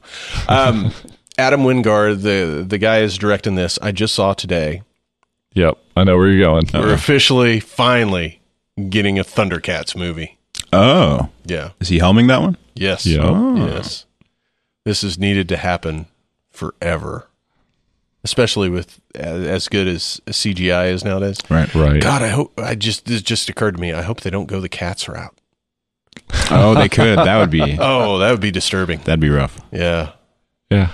We'll see how it goes. What's the timeline for that? I'm scared. Did they say? I think it was just announced that he's gonna direct it. I so don't know. It's brand new. Yeah. The guy that helped write Godzilla vs. Kong is tapped to do the screenplay. But Okay. it was funny. Several years ago, Cartoon Network relaunched a new version of Thundercats animated, and that was really, really good. It was disappointing though because Snarf didn't talk. Oh, Yeah. I don't know how familiar you are with Thundercats. Doesn't he say Snarf? Isn't that Snarf. Yeah. Not very familiar, but I do we're, know that. we're old. So Yeah, this is like our childhood. Oh, my son, he recently got into Pokemon. And it's like he thinks he knows everything about it already. I'm like, you don't even know. What are you like? They had their 25th birthday or anniversary or whatever. I think in last month maybe of Pokemon, Something as a that. series. Yeah. I was like, I'm turning 26 next month. Like Oh, you don't dude. even know, son. Oh, shit. To be 26, wow. I guarantee you my knee wouldn't hurt like it does. That's fair. That's fair. I've got a daughter that's going to turn 3 in a few weeks here. Okay. And she really loves this show called Octonauts. Oh yeah, You know Octonauts? I've seen every episode. Yeah, multiple times. Same. Yeah. But I have to tell you, man, she like knows a lot about different animals, sea Oh, creatures and stuff now. You Yeah. know, It's So, one of those like educational shows. Are you familiar with it? Have you? No. Yeah, I guess yours are a little bit older than Yeah. ours. Yeah, yeah. They always at the end of the episode they like review their little new creature, and it's always some Right. weird like slug thing. That's kind of Yeah, random. yeah, It's never exactly, just like a like- flounder.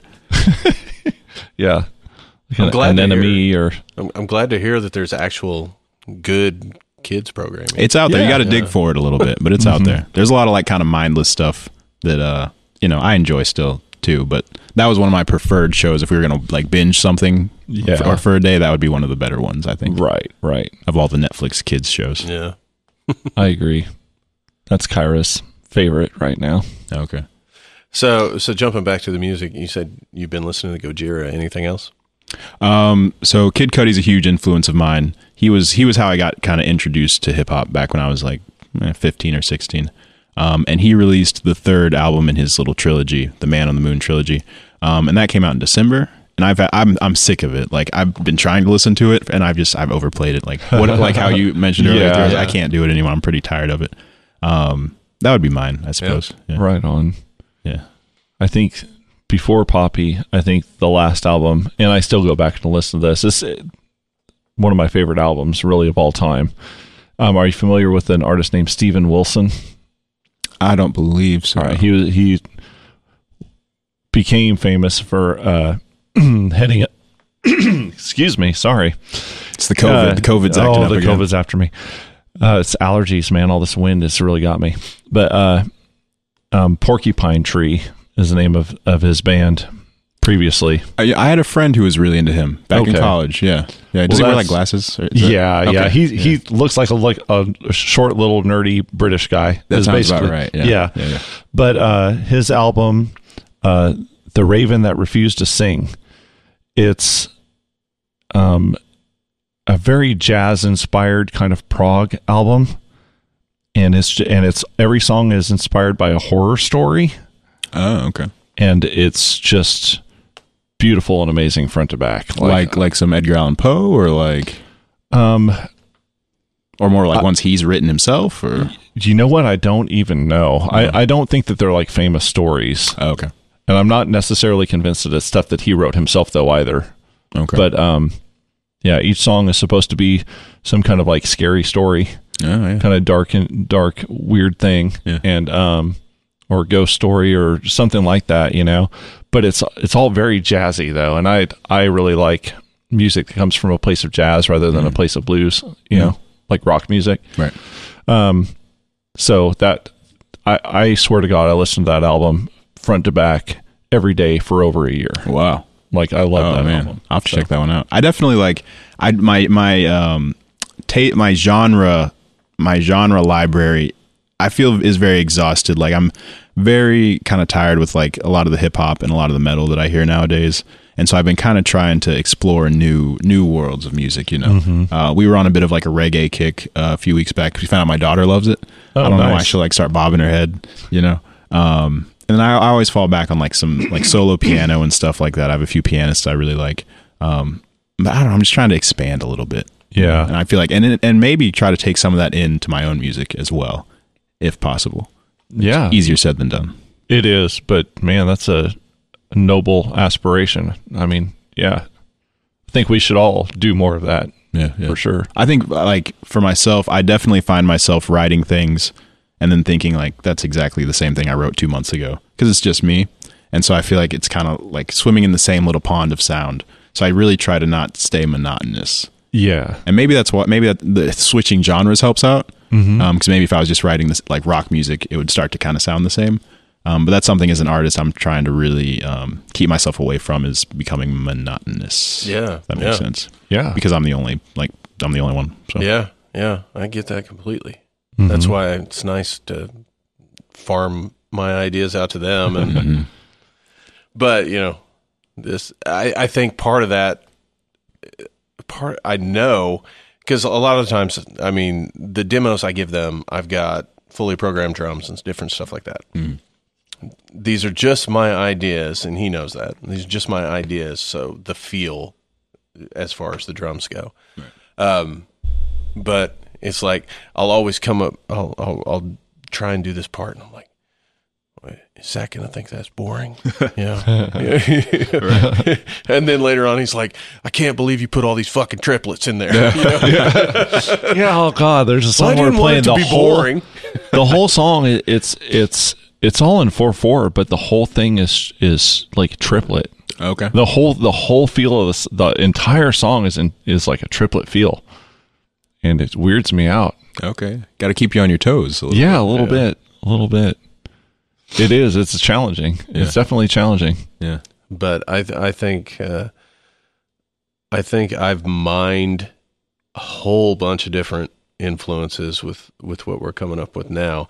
And so then for all of them to slap, you know, their various different influences on it, I think it's going to be a really cool album. Good. I tell you what, my favorite thing is working on this, and I've really only sat down with A Quiet Anger and done this to the full extent. But is that one of the songs? That's one of the songs. Is A Quiet Anger. That's one that we're actually playing. But is just finding some time alone to sit down with the song, and then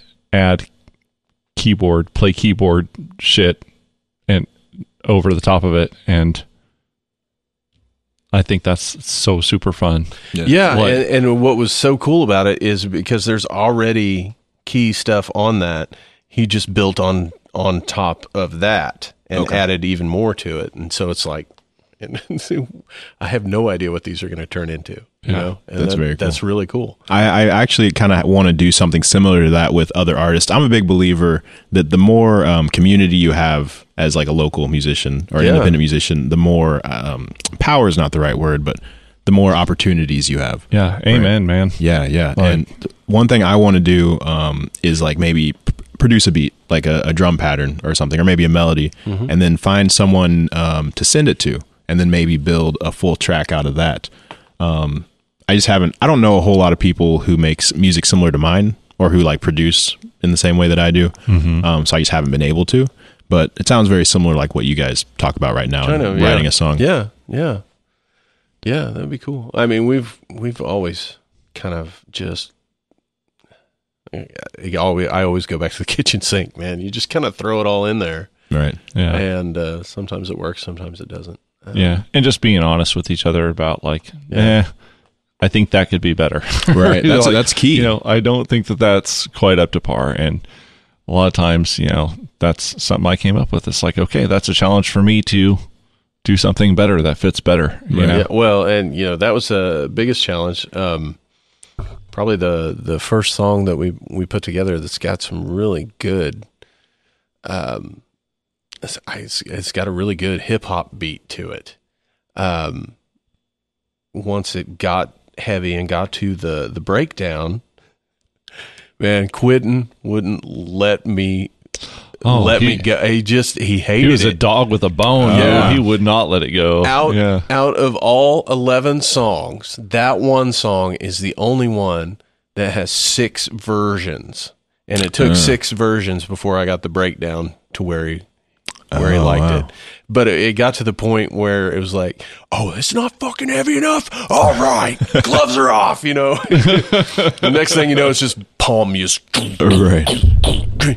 Oh, wow. No, that's important, though. I think that's very powerful if you can do that and not end up hating each other. Yeah. Well, Well, and I have to live with him, so I mean, not at home anymore, but right. He's always going to be around. Always going to be my son. So. Yeah, that's fair. I definitely like. I feel like in the studio is where I get that. So whenever I go record, all the guys I've recorded with 3 different producers, studio owners, whatever you want to say, and they were all like people that I respected. That if they said like that's not very good, I was like, okay, it's not very good, unless it was something that I really was like, like steadfast about. Right. In which case I would make my case. But I think it's important to be open to criticisms. As an artist. Yeah. As long as it's constructive criticism. Yes. I think that's one thing that we're gonna push on this too. Is we're gonna build these songs, we're gonna track these songs, but I think we're gonna bring in a third party to kind of say just listen to it objectively, and say maybe try this or maybe try that or something like that, just to get a fresh perspective because once you do them over and over and over again, some of it gets not necessarily lost, but it becomes background. So there are things that you miss because you're just so used to doing the same thing over and over again.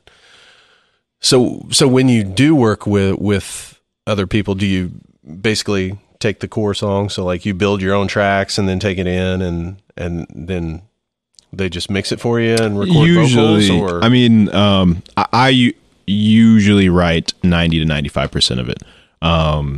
Excluding bass guitar. I don't know. I don't play the bass at all. So like on Riddles, it kind of has that kind of, I went in there with a 4-note progression, and Scott, the studio owner, Pamu, he was playing it and he's like, I'm going to spice it up a little bit. And he got what you heard. And I was like, yeah, let's do that. Sounds good. Yeah. But everything else, like I either program it at home and then take it in and have them make it sound good, or I take the general idea in there and then we'll program a synth or something. But like when I go to the studio, partially because I don't have a lot of money and I don't want to waste any time. Right. Yeah. For everything's 99 to 100% pre-planned, ready to go. Right. Except maybe like guitar solos or things like that. Yeah. Where do you go to record? So right now, Studio 2C in Joplin with Pamu. He's the man over in Joplin. He's the guy. Yeah. Particularly Studio like 2C. Yeah, 2C Multimedia. He works with a lot of the hip hop guys, some of the country artists and stuff too. But I mean, before COVID, I mean, he had a contract with Sony. He was flying out to California a lot. I mean, he's a super cool dude. He's one of those guys that's definitely about the music, not necessarily the money. Which I would argue all the guys I've worked with, all 3 of the studios I've been to were like that. Which I appreciate a lot, having that open atmosphere of creativity goes a very long way. But yeah. Excellent. Yeah. I haven't been to any studios in Kansas City, because I'm just not very good at mixing and mastering myself.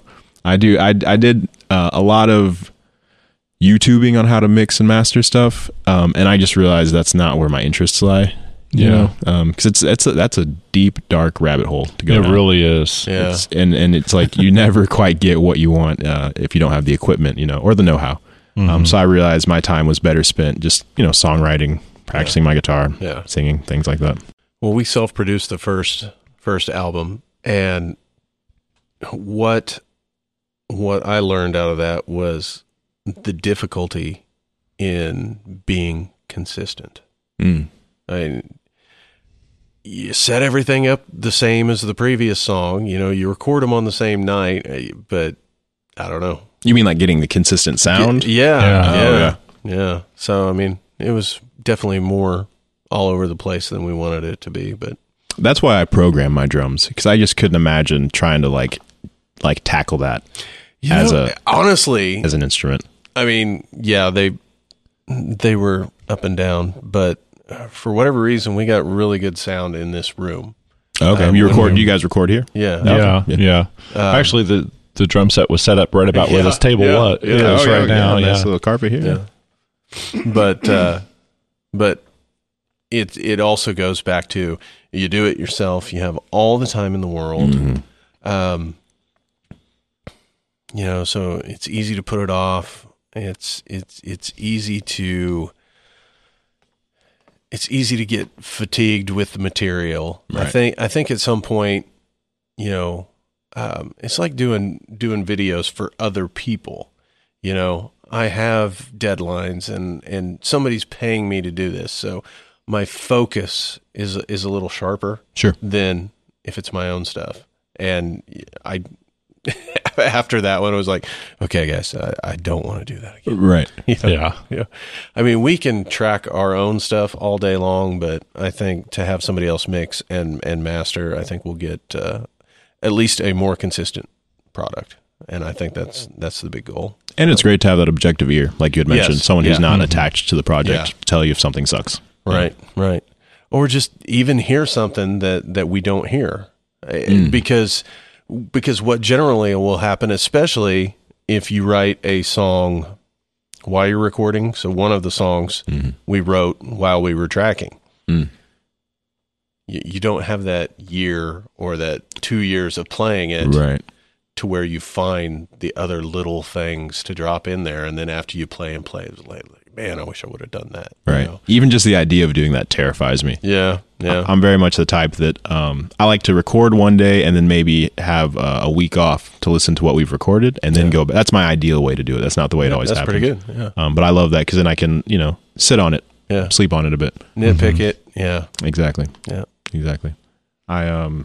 So the video thing, is that because I remember because I wanted to be here a couple weeks ago. Right. Had to reschedule. You said you had a video shoot. Yeah. Is that like, do you do music videos or like everything? Yes. Like, Yeah. okay.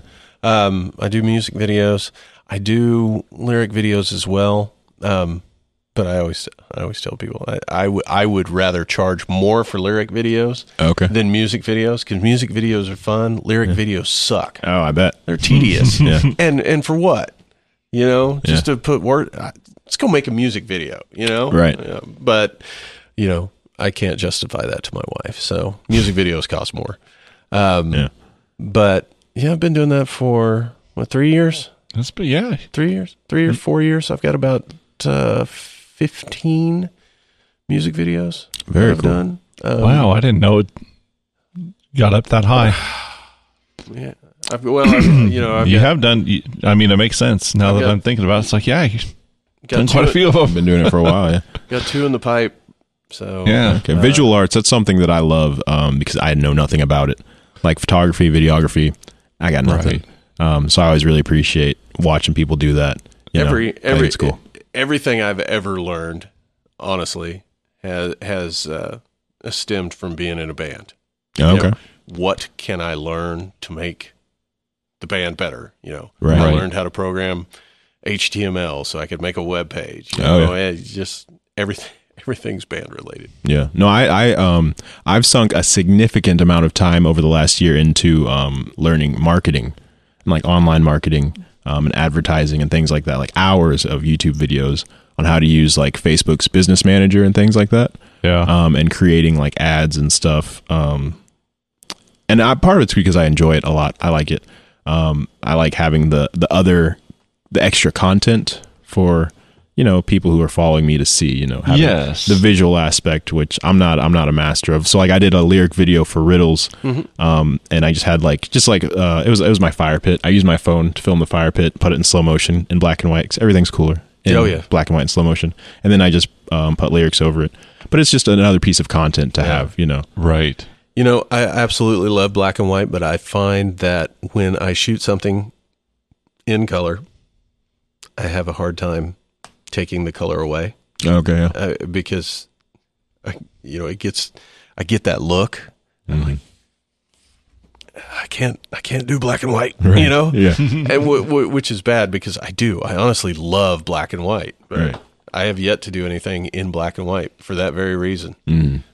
Some pictures, my wife and I used to, she used to take pictures and I do video, live video. That's kind of where it all started of the bands. And then I'd go back and edit her pictures. So I would do some black and white, of the pictures, but yeah, I just, unless it starts off in my head as black and white, I have a hard time changing it to black and white. Right. And I even like doing, one of my favorite movies, Natural Born Killers, and that's all mixed media and, black and white and grainy and just, I don't know. That's why I chose it kind of as my aesthetic from the start. Yeah. Because it's very easy for me. Because Yeah. I feel like if you're black and white's very simple and it almost always works. Yeah. So there's not a lot of thought put into it for me. Yeah. Whereas if you have those colors and tones, especially as someone who does videography, I feel like you'd want to make sure that they reflected the mood that you wanted, Right. or the lighting that you wanted. Yeah. So it's my way to kind of smooth over those complexities and just kind of Yeah. Well, and I learn something new every time I do it. And I did the math. So these last two that I've got to finish up, that'll be 15. Very Right nice. on. So I've got 13 out there. That's cool. Would you ever do anything like would you ever want to work on like movies or anything like that, or is it just music for you?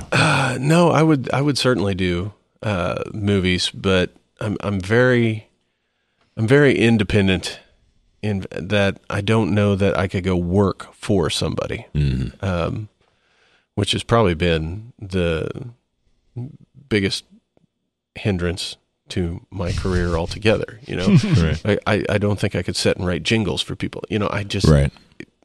when it comes to artistry and creativity, it's really just, you know, it's got to be from me. You know, I'm a firm believer that you should make what you want and let people find it. Or Yes. that no matter what you make, there will always be an audience for it. Maybe big or maybe small, but just making gotta find it. Yeah. right, making something that satisfies you as an artist or a creator or whatever is the most important thing. I think so. I've always had that approach because I think like if it's something that's like, oh, this is something I would want to listen to, well, there's got to be other people that feel the same way that I do. Oh yeah. Like you said, it might not be a huge group of people. It might be a kind of a niche thing, but I don't know. There's someone that's going to enjoy it. Yeah. Right. I think finding a balance is important too. So for me, like Riddles, the song Riddles is maybe the sound isn't the most mainstream, but like the structure is. It's very you know chorus, Makes sense. verse, chorus, whatever, bridge, chorus. Whereas some of the other songs like Pillowcases, I felt like almost had a little bit more trouble with because it was like an intro and then just kind of a verse and then like an outro. So like when that one was on the radio, even the guy afterwards, he made a comment about like kind of how long it was, 'cause it's like over 5 minutes or whatever. And so I was like, you know, a little bit of commercial, you know, spice in there isn't the worst, Right. as long as you don't Right. feel it doesn't feel unnatural to Right. you. Right. Yeah. I think get- that's this big thing is never force it. Right. Like audience capture is a real thing. Like you could start kind of suppressing that little voice inside you of saying, "Oh, that's good and that's bad." And think if you start focusing on what will people like, Right. you know, right. then I think that's just it's all going to go downhill. Right. At that point. It depends what your goals are too. I know some guys who are great musicians, guys and girls who are great musicians who have no desire for anyone to hear their music. They just like making it. Yeah. That's perfectly fine. But other people want to do it for the acclaim, or I don't know, maybe the money. Money's not really there in music. But, Not anymore. Not anymore. but the popularity maybe, or whatever, or just, you know, to be on stage. Yeah. And so if that's your goal, then you need to make your music a little bit more marketable, maybe easier to Yeah. listen to, Yeah. you know. I agree. I guess it is just holding those two things in tension, right? It's not going too far to where it's like, I don't care if anyone can relate to this at all. Like then what's the point of doing it? No, yeah, you're just doing it for Right. yourself. But then Right. if you're only doing it for thinking like, oh, this is what people are going to want to hear, then you lose the authenticity and kind of it's not genuine anymore. I totally agree. So when I was talking with those two guys up in Kansas City last week, they mentioned that they had a buddy who was making, I don't remember if it was like pop songs or rap songs or something, I don't know, but he was just posting it all to TikTok in a very kind of clickbaity, attention grabbing kind of way. And he's up to like, you know, over 1 million listeners now per monthly listeners on Spotify or something like that. But that was what he wanted, was just to, you know, get attention. And I mean, now he's getting a paycheck from it. You know, he's, Right. maybe he's even got some fans. I'm kind of a believer that TikTok's not the best way to get fans. I think Not it's a- long term. I Right. think it's very short term. Exactly. I think live shows are probably one of the best ways to do it, or word of mouth. Yeah. The best way to get like people actually kind of hooked in and brought into like the family of your sound. But I mean, if that's what he wanted to do, it worked out well. You know, he probably even enjoys that type of music, which is perfectly fine. It's all subjective. But I could tell that like the guys I was talking to, they weren't as convinced. Like they felt like he was more into just kind of the blowing up aspect of it, the popularity of it, versus like the actual process of making the sounds and stuff. So, you know, yeah. I mean, there's so many different ways. But at the same time, every different avenue feels limiting at the same time. You know, you can't really put your finger on the pulse of what people are going to gravitate to. I don't know. Yeah, I think if you go humorous, that's a pretty safe bet. Yeah, we'll find out. So that video has shot is for a band out of Oklahoma City called Kira. Okay. And they've been around for 10 years now. They've toured with Seven Dust. Nice. Been all around the country. And so we've done a couple of videos for them, which, you know, a normal live video, and then we did a storyline video. Well, this one is just a silly video. Okay. So we'll see what happens. Yeah. You know, I think humor, I think that's why the Foo Fighters do great music, but it's really the videos that hook people. And have they ever done a serious video? What was that song? The Pretender was pretty serious. Was it? It had like like people on the, like there was like glass or something in the glass. Yeah. I don't know. It was more of a standard play, but yeah. Right. Yeah, but most of theirs are, I mean, they're pretty silly. Yeah, they set the bar. I think if you're naturally a funny guy, like it's super powerful, especially with like social media. Like if you're funny and you're on TikTok and it works, by all means. I think it has to be genuine. Rather than just trying to get people's attention. I think people can see through that pretty easily. I 100% agree. Yeah. TikTok is a strange world. It's weird. It's a weird one. There are a lot of thirsty people on TikTok. It's just like, this is sad. Yeah. And their algorithm is so strange. I don't like what I had a lot of mine's mostly dogs.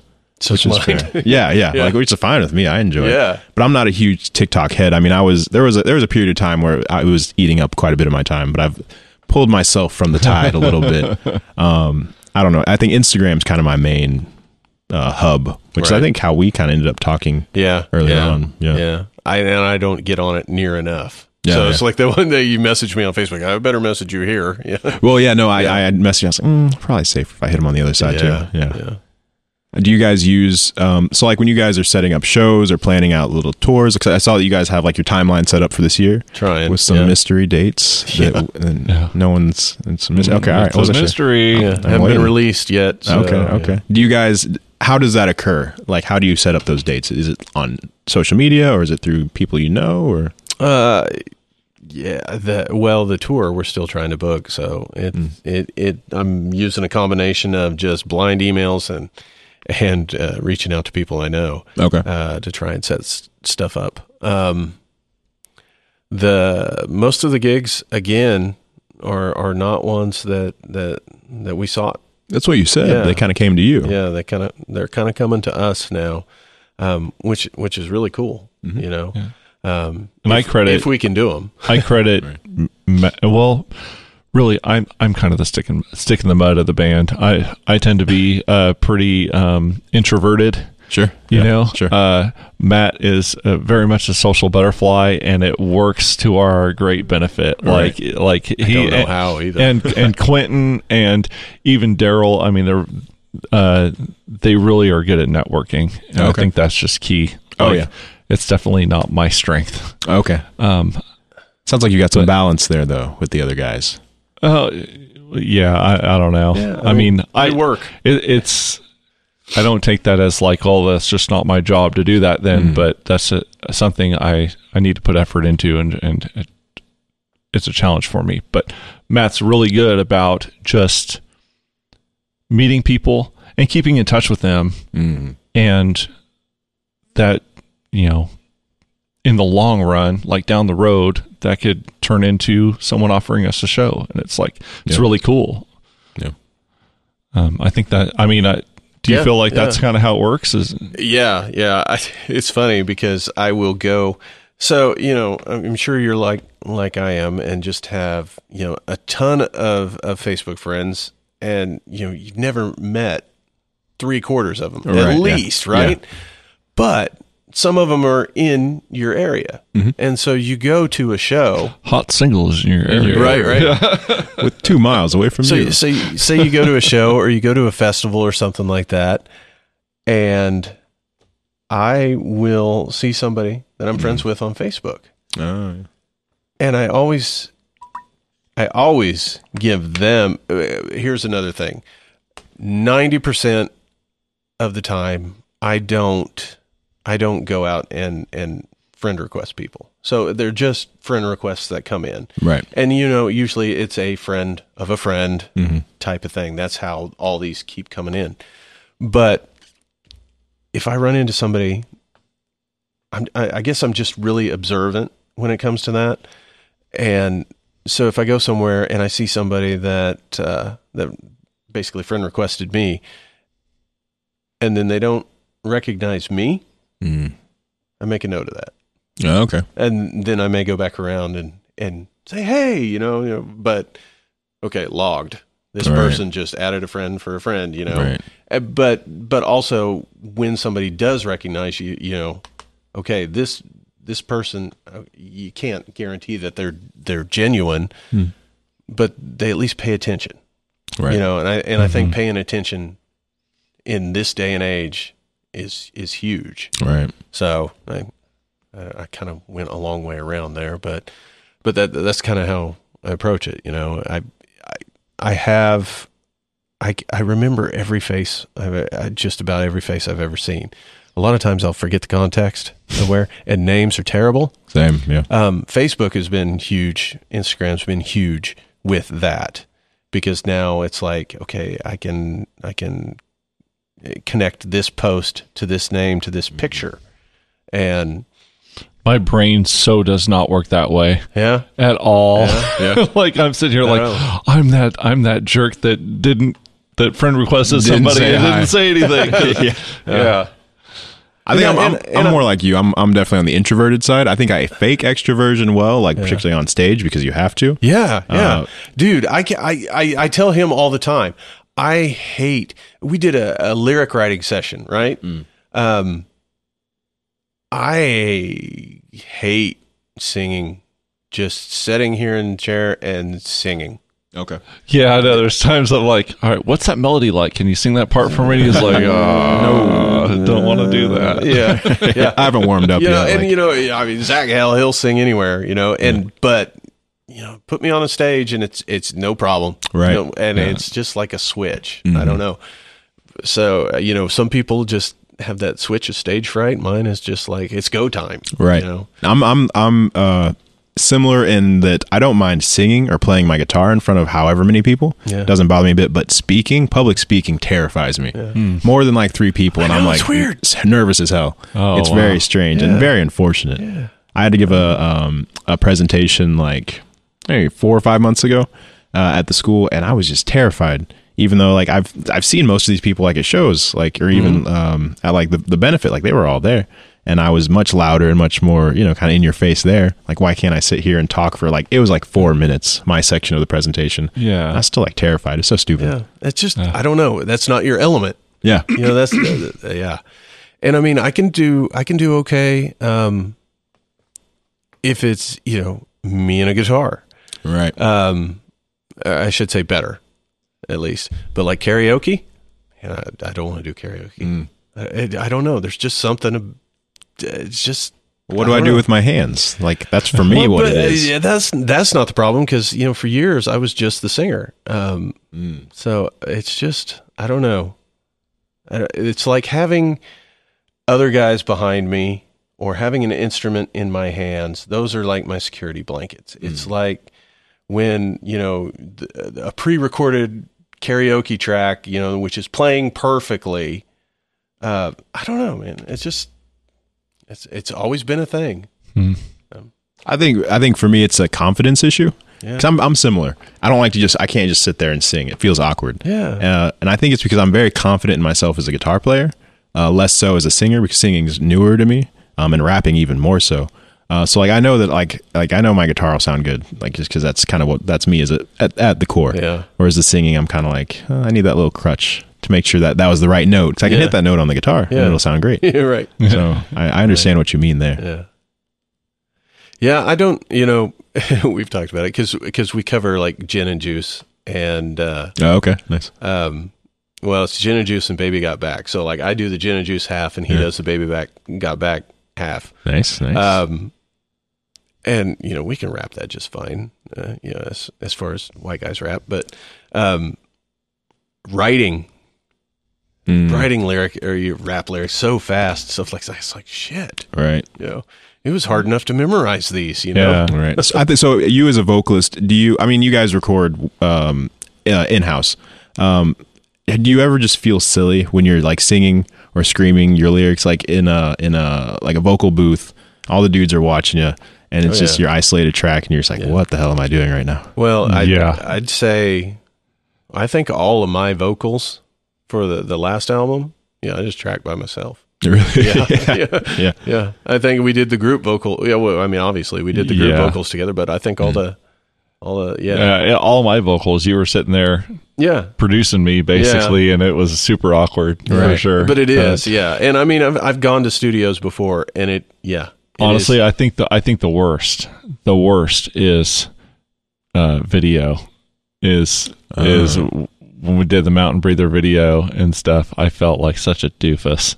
Oh, I haven't seen the video. Like, oh man, and see, you've got it made because I mean, you're the drummer. Yeah, you're always in time. It doesn't matter what. But there's one part where I'm like screaming. I'm like, ah. Oh well, your individual vocal parts. Yeah, at the end. Yeah. It is because literally those are the times where you don't have a microphone stand in front of you. Yeah, it's a video. Right. You don't need a mic. Don't hide your face. That's kind of a big thing with me. But yeah, so then it's like, really, what the fuck do I do with my hands? Okay, it was super awkward for me. Wow, yeah, but it was cool. And I don't like to watch it because it just brings back the feeling. It's like, oh, that was so awkward. So much power. That's how I used to feel with my music, man. Like, it took me like 4 or 5 songs of like recording them, and then afterwards feeling like, yeah, this is good. Like it's ready to go. Like let's do it. Like it was probably like Smoke Eaters or one of the ones I released last year where we recorded it. It was done. I listened to it and I was like, yeah, nice. Yeah. Whereas like a lot of my older stuff, like one of my songs, Burner, which is by far the one that people love the most, like at shows. It's the one that gets everyone hyped. I always close with it. We recorded that and I was so embarrassed by it. I was like, I almost didn't put it out. I was terrified because I thought it sounded bad. I used to have that confidence, Yeah. And now it's by far like the most fun song to play live. It's the one that people sing back to me, which is always super like powerful, Yeah. I've also learned though that if you don't make lyric videos, people don't know your words. That's true. Yeah. Well, okay, so we did the video he's talking about, and then we later that summer did another one. But it was a music video / lyric video. Okay. So we kept it really simple and just set up in here and played and filmed all that. But because not much was going on, so we threw lyrics over it. Okay, yeah. And I've done a couple of those where it was kind of a mashup of a video and lyric video. It's just, man, lyric videos just suck. Kind of a pain in the ass, yeah. Yeah, they're a huge pain in the ass. As a fan, though, I bet it's nice to know, like, especially if you don't have like the booklet or something. Yeah. And that's I think they are useful, definitely. Yeah. Nobody has those anymore. I think you can. I don't know. Do you use DistroKid? I use CD Baby. CD Baby for some reason. I want to say DistroKid has a place where you can fill out the lyrics. Oh, okay. I can't remember. Obviously, I didn't do it. Okay. But yeah. CD Baby does not. I've actually kind of wondered that before. Yeah. Like, where would I submit them? But now, I've seen people on Spotify, like they'll have a video component on Spotify. Yes, and that's available. Oh, the Canvas now. Everybody has that now. Yeah. I've used that a couple times. All right. It was exclusive until think like January or February, like very recently. Yeah. Yeah, kick ass. I just haven't got around to it. It's like you have like 8 seconds tops. Yeah. And it has to be like in the 16:4 or whatever format. I think it's cool though. I really like that. Yeah. I used that for 3 of my songs, and I feel like it kind of helps me. Like I talked about, like I love having that extra layer of content Yes. or context or story for songs. So like for Riddles, mine is the same fire that I used for the like lyric video, and even like a couple weeks leading up to the single, I was posting that fire over and over again, with, like a countdown timer. Yeah. I love that I think it's Canvas. Is that what it's called? I think so, yeah. Yeah, I love that. I think it's cool. It can be distracting maybe, but Well, I mean, it grabs your attention. That's the thing. Jumping back to the lyric videos. I mean, obviously you've done a lyric video now. I mean, 2 of them, yeah. You know how tedious it is. I do them on my phone. I don't know. I'm sure it's much better on the computer. It's Well, a pain I mean, in the ass. that's the thing. I think that's the thing that drives me crazy is that, the very first lyric videos on YouTube were fans or other users that were uploading songs, and then they would. So they were like the old school where like karaoke screens, nothing fancy, like a picture. but just text, Yeah. Text. And then somewhere along the way, somebody decided to make it this goddamn art form. And so then that raises the bar on everything. So now you got to do 3D animation, and it's just like, ugh. I did actually. I used what was Fiverr? I paid a guy like $20, some dude in like Russia, to make a video for one of my songs. So I guess I have 3 lyric videos. But that one was more like for YouTube versus like Instagram. And it was really cool. He made this like retro sunset kind of futuristic thing for me. Yeah. But it was definitely, I could never have done that. Yeah. Like I was more than happy to just push that off and give him $20. There are plenty of them out there that are very, very cool. Mm-hmm. It's just, that's not what I want to focus on. Right. As a creator. Right. But at the same time, I'll take a paycheck. Right. Well, and I think you can just be pragmatic about it too, because some of those songs, like you mentioned, like it is just like the karaoke kind of like maybe the album artwork and then some lyrics. Yeah. And I mean, those are still out there. I mean, for newer songs, if you're just trying to get your lyrics out there to your fans, or just even that, just another piece of content or whatever. Yeah. Yeah. Honestly, a lot of times, like if I just want to know the words to a song, I'm not going to be like, oh, well, they didn't spend a lot of time doing the lyric video. It's like, well, there's the lyrics and it's playing the song. Right. Yeah. So it's not in 3D. I'm not even going to watch it. Yeah. Right. Yeah. Like it never really crosses my mind. Well, it's funny. I did one for a country band, a guy that was in a rock band that I met several years ago. He moved on to country and contacted me. So the lyrics in it are very, very simple like that. Mm-hmm. But it's like, okay, the background. So what's the background? And then that becomes, a whole nother issue. So in that particular case, I took the GoPro or whatever and stuck it to the side of the car and just drove country roads and shit, Yeah. But yeah, it's just, but even that I enjoyed more than just doing a lyric video, I mean, at least I'm out creating something, right? Yeah, right. And I don't know, and it is you can go down an endless rabbit hole trying to find a font. Oh yeah, yeah, because you don't want your font to be the same as everybody else's, right? Mm-hmm. That's just, I don't know. I do them though. I've done three lyric videos for Kira, and now working on the 3rd music video for Kira. So. Oh, well, I feel like you guys have kind of your image though. Like you have like your font. And and honestly, I don't. So in the late 90s, when I was living in Pittsburgh, I was working at Miller's Professional Imaging there, and I ended up working in their digital photo bit. And so we were working on Macs, and I found that font, and for the life of me, I could not tell you what that font is. Oh, okay. It is a miracle that I still have a high-resolution version of that logo, because I have not been able to find it. So you just use that one high-res photo and kind of... I cut it, paste it, Nice. tweak it, yeah. But that thing's been, that particular Edge Over Edge in that font has been around since 97, 98. Okay. Is that when you guys kind of like started? I started in 92. 92 would have been the first official release, and that was on 4-track. Nice. It was on cassette. So, Nice. yeah. So I think we named the band in this like summer of 90, 91, something like that. That's when he was probably 91. Yeah, that's when he was the original drummer for like 2 weekends. For like 2 weekends, we practiced twice. Yeah. Okay. Yeah. And then we were just trying to do covers, and yeah, that's funny. And 15 years later, or 14 years later, or something, picked it back up. I was in 3 metal bands back in high school. None of the 3 ever played a single show. And we pretty much just played like Avenged Sevenfold covers on weekends at our like guitarist's grandma's house. But I still like digging through some of the photos and kind of looking back. And there's even there's a little bit of audio and one like video recording. And it's like, wow, I've come a very long way.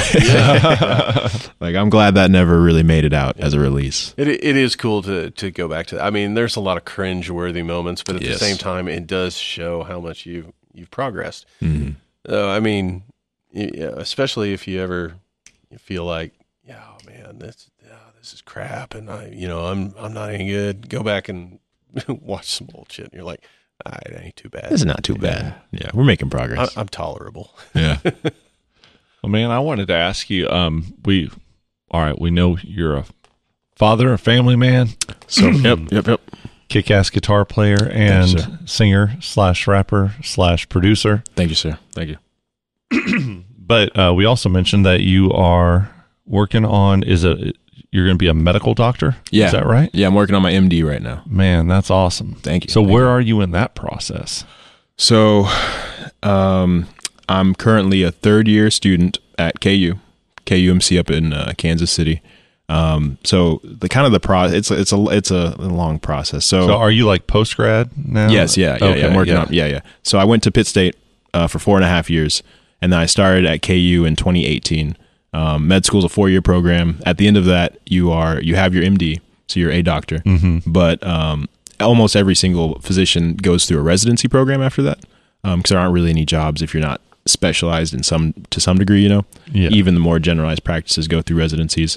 So after med school, you've got between 3 and 7 years of, it's not school, but it's still training. Right. Where you're making a smaller salary and you're being supervised by physicians, but you are practicing. You're just not fully licensed yet.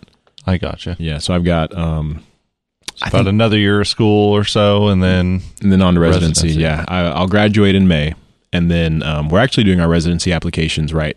Well, not right now. We're preparing them now, and they'll go out in September. And then nice. Hopefully do some interviews in the fall.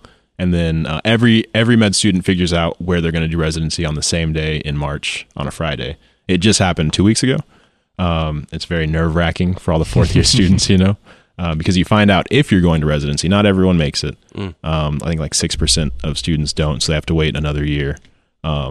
You figure out if you made it on Monday, and then that Friday you figure out where you're going to spend the next 3 to 7 years of your life, depending on what you want to do. Right. Yeah. Do you have a specialty? Emergency. Yeah. I'll be going into EM. So EM residencies are 3 or 4 year programs, just depending where you go. And that's the shortest residencies are 3 years. So like family medicine, pediatrics, some emergency programs, things like that are 3 years. The more specialized surgical specialties are like ortho or like neurosurge. Those are like 5, 6, 7 year residencies. Oh wow. Which I do not want to do. I spent 3 weeks on neurosurgery at KU and it was awesome. Yeah. I loved it, but I don't want to do that for 7 years, because I like going home. They kind of just kind of work all the time. Yeah. But yeah, so I mean, and you know what? Like, if I'm going to see a neurosurgeon, I want it to be a guy or a gal that works all the time. Is that damn straight. Yeah. Dedicated to it. No, there's a reason. Yeah, exactly. Yeah. I completely. If someone's gonna cut my head open, I want them to know what they're doing. Right. Yeah. I could find that. I could see how that would be so fascinating of a area that you'd want to focus that much on it. But yeah, there's a price. There's definitely the sacrifice you need to make for that. Right. Well, and even any any medical field, I'm sure. Well, right now things are kind of messy as well. Just the last year has been a little bit strange for everyone. My schooling was moderately affected, I'll say. A lot of my stuff moved to online. So the way medical schools are set up, though, the first 2 years are preclinical. That's when you basically you go to all your lectures, you live in the library, you read your books, you watch your videos. The third and fourth years are clinical. So where I'm at now, I actually see patients. That's 90% of what I do is like seeing patients, being around physicians and talking with them. And then 10% is like still standardized testing. So it was a bit more interrupting for where I'm at now versus like my colleagues who are in like their first or second years. Just now all their lectures are online, which isn't, the worst. I even when I was in that part of my training, I watched most of my lectures online because I hated going to class. But it's been a bit more difficult now because if you can't see patients, what are you doing? Right. Right. Yeah. But now, I mean, vaccines are rolled out and things are kind of cleaning up a little bit. Yeah. So I'm kind of back in it. I got my first shot Friday. Okay. So how'd it go? it's just fine. Okay. I think that was probably the worst time to get it because, show that night. So I already had, heightened anxiety before the show. And then I have this list of side effects and, I got to wait 20 minutes and I'm like, is my heart beating faster? It feels It's kind of hot in here. My joints are kind of aching. Right. And then, all weekend, my knee's hurting, but. Oh yeah. Well, the second one, you said last Friday you got it? Just this past Friday. Yeah. Okay. Yeah. So your next dose is in a month, maybe? Yeah. The second one is what knocked me on my ass. That's what a lot of people have said. Did you have a Moderna? Or yeah, Pfizer? Moderna. Yeah. That's what I got. And I mean, it wasn't, the worst thing that's ever happened to me, but it was definitely uncomfortable. Yeah. I had really bad chills and I felt like I got hit by a car, basically. It was just super achy the next day. A lot of times I will get that within the first 3 days after a flu shot. Okay. Yeah. It's just like a mild flu. Right. That flu shot last year, it stung. It a lot more than the usual. Yeah. Yeah. I always get the sore shoulder for sure. Yeah. Well, and that was funny too, because I was like, okay, I got to play guitar tonight. Which arm should I get it? Yeah. Which one did you do? Left or right? Left. I figured I could move my fingers because like he said, I pick hard. So the arm's got to be able to move, You need that strength. Yeah. So we did all right. Okay. Yeah. As someone studying medicine, and I don't want to open up a can of worms or anything, but do you have, I don't know, what's your view on maybe what are your hopes for the future of more vaccines like the mRNA vaccines that these are? So I'm not a medical scientist in any way, shape, or form for the people at home. I have colleagues who are those. They're in PhD programs, and they're much smarter than me with all that stuff. I did my fair share of biochemistry. But like the efficacy of of the mRNA vaccine versus the other ones that we use, like the live strains or the attenuated strains, I don't know. I don't know if the technology, if it's, I don't know. Is it meant to be more effective? Is it easier to produce? Less costly? I don't know, honestly. Okay. If it works, it works. Yeah. I suppose. Yeah. Yeah. And I don't know. I also like medicine is an interesting thing because if I were on a plane and things weren't going so well, I would not go into the cockpit and tell the pilot, I don't think you should do that. I don't think that's a good idea. Right. But I've noticed, like, with vaccines... everyone becomes an expert, right? Everyone knows. Yeah, they go visit Dr. Google for about 20 minutes, and they come in, and, I've had patients who they didn't want to vaccinate their kids or whatever, and that's your right, or, morally, ethically, whatever, it is what it is. But it's even like things like my mom, she won't take her thyroid meds. It took her a while, too, because she couldn't drink her coffee with it or something. And I was like, well, your thyroid's pretty important, for your body. And she's like, but I really want my coffee with cream. And so she didn't do it. And it's like, why am I in school if no one's going to listen to anything I say? Right. Or people ask you for advice. It's like, I don't know. That's just part of it, I guess. Right. Yeah. But I don't know. So I tend to keep most of my opinions and advice to myself when people ask. Right on. Just because, I don't know. I feel like I say things and people are like, yeah, well, I don't know. I'm still not going to vaccinate my kids. I'm like, oh, well, okay. Sounds Yeah. good. You know, Why did you what ask? do I know? Yeah. Right. Well, yeah. My wife's she's an RN, Mhm. and I'm supposed to remind you that RNs are the lifeblood That is of the true. medical community. Oh, so no. treat them Oh, nice. Yeah. No, it's first rule of being a medical student is be nice to your nurses. Damn right. Yeah, they'll make your life miserable or wonderful. But she gets the same thing from her parents, and I think it's a parent thing. Oh, well, I'm your parent, so I know better. Right. Okay, I didn't just go to school to learn nothing. She's working on her MSN, so hopefully she'll be teaching nursing before too long and be a Very sugar cool. mama. Yeah. That's the goal. What field does she work in? Like what kind of RN is she? She's just a floor nurse. Okay. Yeah. So, she's dealt with the COVID patients. Right. Dealt with a lot of stuff. Been pretty wild. Yeah. But I get to hear all about it. Yeah. I actually, the reason I'm down here rather than in Kansas City is actually because I set up my rotations in Pittsburgh. Mm-hmm. So most of my third year is actually in Pittsburgh. I did 3 or 4 months in Kansas City. So I went through internal medicine and then half of my surgical rotation, I guess neurology as well. And then I transferred down here. So I've been at Via Christi and then CHC for the past several months. And I love it. I personally love it. I want to practice in the area, Yeah. I'm here with 2 other med students. There are 3 of us who are on this kind of alternative track. And the reason is at KU, it's the biggest hospital in Kansas. I mean, it's this huge academic center. You've got every specialty, hundreds, if not thousands of doctors. I don't know the staffing there is, but everybody's there. Right. And so as a student, it's very cool to see just about everything that comes through. Or all these rare, weird diseases, or all these strange procedures, or the technology that we have is crazy. Yeah. But you also very much get brushed to the side in terms of education because you've got your attending physicians. Mm-hmm. You've also got a staff of residents there. Patients come and go. You've got other med students there who can be very nice or very not nice at times. It just depends. So it's awesome to be here in a smaller rural setting where it's just myself and the doctor. Yeah. And there's a different attitude about it too, because at KU, you've got everybody there for help. So if there's an issue, you can send them to any type of doctor really. Whereas here it's more of, use what you've got to a degree. Like you can ship patients out to KU or St. Louis or wherever. Right. But we do a lot more of our own stuff here rather than like referring out. So from a learning perspective, that's been very cool. Yeah. Makes a lot sense. of sense. Yeah. Mm-hmm. Yeah. And I want to practice in the area. So I think, doing my training here kind of makes sense, working with the population and stuff. Yeah, sure seems like it. Is your family living in the area, or are they all up in Kansas City right now? No, they're in Joplin.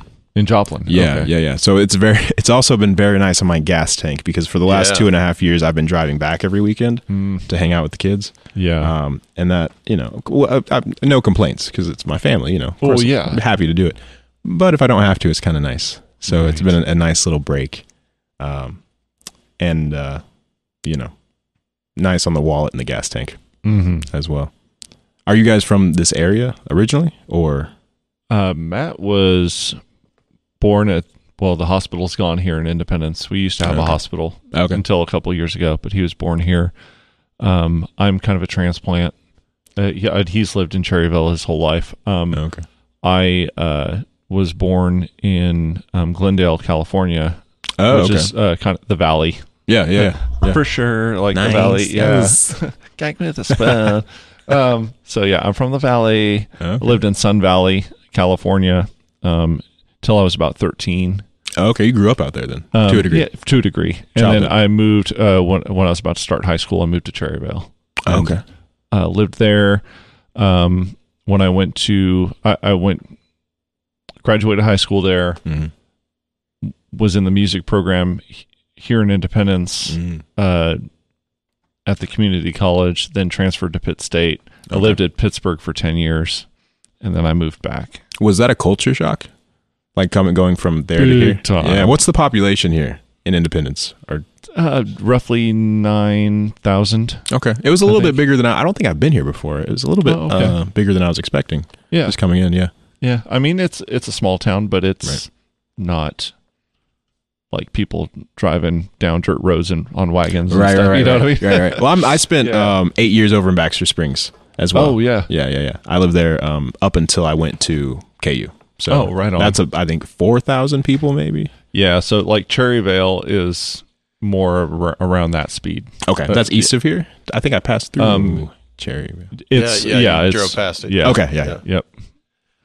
Baxter Springs. And I just used to have the smallest Walmart in the world. Oh yeah.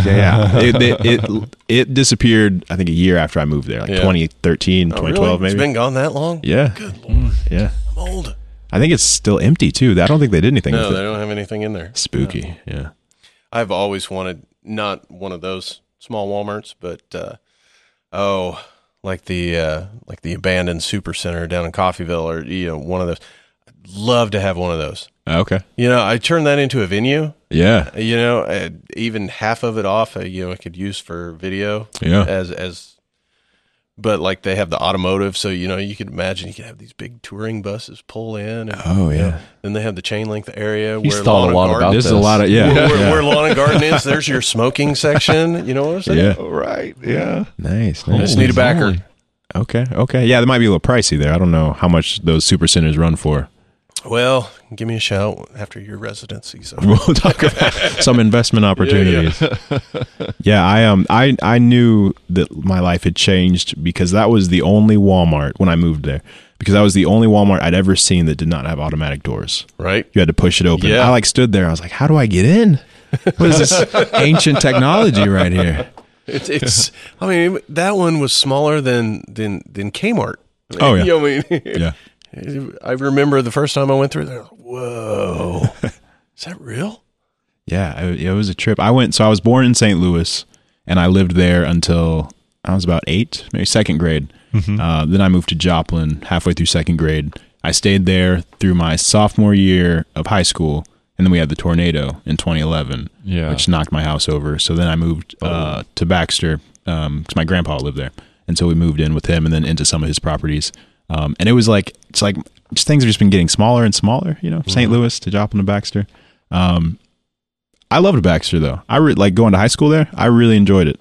I mean, the school was a tenth the size of Joplin. I think Joplin had like 2,200, 2,500 kids, and then Baxter, I think about 250. Yeah. Yeah. But I don't know. I liked it a lot. Well, really and did. I think what you glean from that is kind of what you're doing with, going back to Pittsburgh to, to do your medical stuff. I mean, it's like having a smaller class. You learn more when you have more one-on-one attention. Absolutely. So that was he and I. I mean, I lived in Cherryville my entire life. I lived in Pittsburgh for 2 years, but it's been Cherryville ever since. And I think my class was a big class, and it was 60. Oh, okay. Yeah. So I mean, yeah, it's just there's something about, and that was part of the reason we moved back, because we had Quentin at that point, and I was like, okay, I want him to go through this school system, one that's small, because I mean, Pittsburgh isn't huge, but in comparison to what I grew up with, Pittsburgh's freaking huge. Yeah. So I think for me, like going to Kansas City too, it was a bit of a moment of figuring out where I wanted to go with my life. Yeah. Kansas City is it's a good sized city, including like the metro and everything. And I like being there because I enjoy the energy of all the, people, and all the movement and everything that's going on. But it's like my baseline exhaustion is higher there than when I'm in like Pittsburgh or Baxter or Joplin. Because like when I'm in my house, I'm next to like a major highway. Yeah. And like there's always people yelling. There's always something going on, especially over by like the medical center. I live across the street from it, which it's a little bit of a rougher neighborhood. And it's like, I like the peace and quiet. I realized that I like going to the city was good, but I realized that I belong in a smaller town. That makes sense. No, that definitely makes sense. Yeah, I love visiting Kansas City. I love going to Springfield. I love going to Dallas. But I like coming back home. Yeah. Exactly. Everything is I quieter. think I'm finally coming around to that realization, and it took me a long time. I think I always wanted to get back to living in a city, and just there's so many more opportunities, but it's just never. My ex-wife never wanted to leave like this area. My current wife always wanted to live in a smaller, more rural setting. Sure. And it wasn't that big of a deal to me. Like I'm not sitting here crying, crying about not having the opportunity. But I think I'm starting to realize how much of a blessing that was to just kind of have that peace and quiet. I think, how did you put it? Your exhaustion level, like or your almost threshold, like anxiety in the background. Right. Of like, it's always something going on, and it's a bit more. I always feel more tired, like on a very subconscious, deep level. Like that makes a lot of sense to me. I think the only thing I feel that we miss out on in being in a smaller area is not even jobs. You can commute. I mean, hell, growing up there wasn't really anything in Cherryville. So I mean, for work, I've commuted since I started working because I drive over here to work. Right. So a commute is normal. But what I find is, as a musician, not having a real scene, not having a lot, or at least a variety of venues in a large metropolitan area that you are hooked into, Right. At the same time, though, I see that as kind of a blessing because I see a lot of the bands in those areas that we do travel to that don't go anywhere else. They're just comfortable playing in their scene. They don't have to. They don't have to go anywhere. And we've said since day one, 2 hours. A 2 hour radius is pretty much our local. Okay. Because I mean, we have to drive for anything. So doesn't matter which direction we're going. If it's within 2 hours, that's pretty much our local. Yeah. So I've definitely been confined to the Joplin and Pittsburgh area. I've only played twice up in Kansas City, and then I guess once in Lawrence too, at like a basement show. Which those are, I don't know if I mentioned. I think basement and house shows might be my favorite. Yeah. I don't think we've done any in this band, but I have done some of those in the past in other bands, and I will. It's good stuff. Yeah, that's super fun. You had mentioned like yours felt like kind of like a party when you're on that pass. It's very similar. Yeah, it's like a metro pasture party. You know what I mean? Right. Just a condensed one. Yeah. I don't know though. It is nice. Like so. When I was an undergrad, like at Pitt, a big thing was we'd go to concerts in Kansas City. Like we'd gear up for the day, drive up, go see, I don't know, like Mastodon or Ghost or whoever, and then drive all the way back. And it was kind of like a trip, which is cool in its own way. But I think 2 years ago, I remember we were just kind of sitting around, and my girlfriend was like, "Do you want to go see Drake at the Sprint Center?" And I was like, "Not really," but she's like, "I'll buy." And I was like, "Hell yeah, let's go." And it was like 20 minutes. Like it was just right down the road. We hopped in an Uber, went downtown, Sprint Center. Now what is it? The T-Mobile something. I don't know, whatever. It's still the Sprint Center to me. Right. But it was super cool to go see the crazy, high production show, and then just go home. Like we didn't have a 2.5 hour drive afterwards. Just 20-minute Uber. So there are pros and cons. Opportunities you had mentioned earlier. Mm-hmm. Yeah, I kind of miss out on those a little bit. I don't know. I guess everything's a trade-off in life. Yeah. Everything is, I just last weekend mentioned at the top of the podcast, I just moved. So I moved from Cherryville here to Independence because I work here and everything. So, I'm excited about that. It's a new house, is what you? Well, right? It's not it's new to me. Well, new to you. Yeah. I got a little more room. Hopefully be able to set a little space aside. The plan is, to work on music and stuff. Mm-hmm.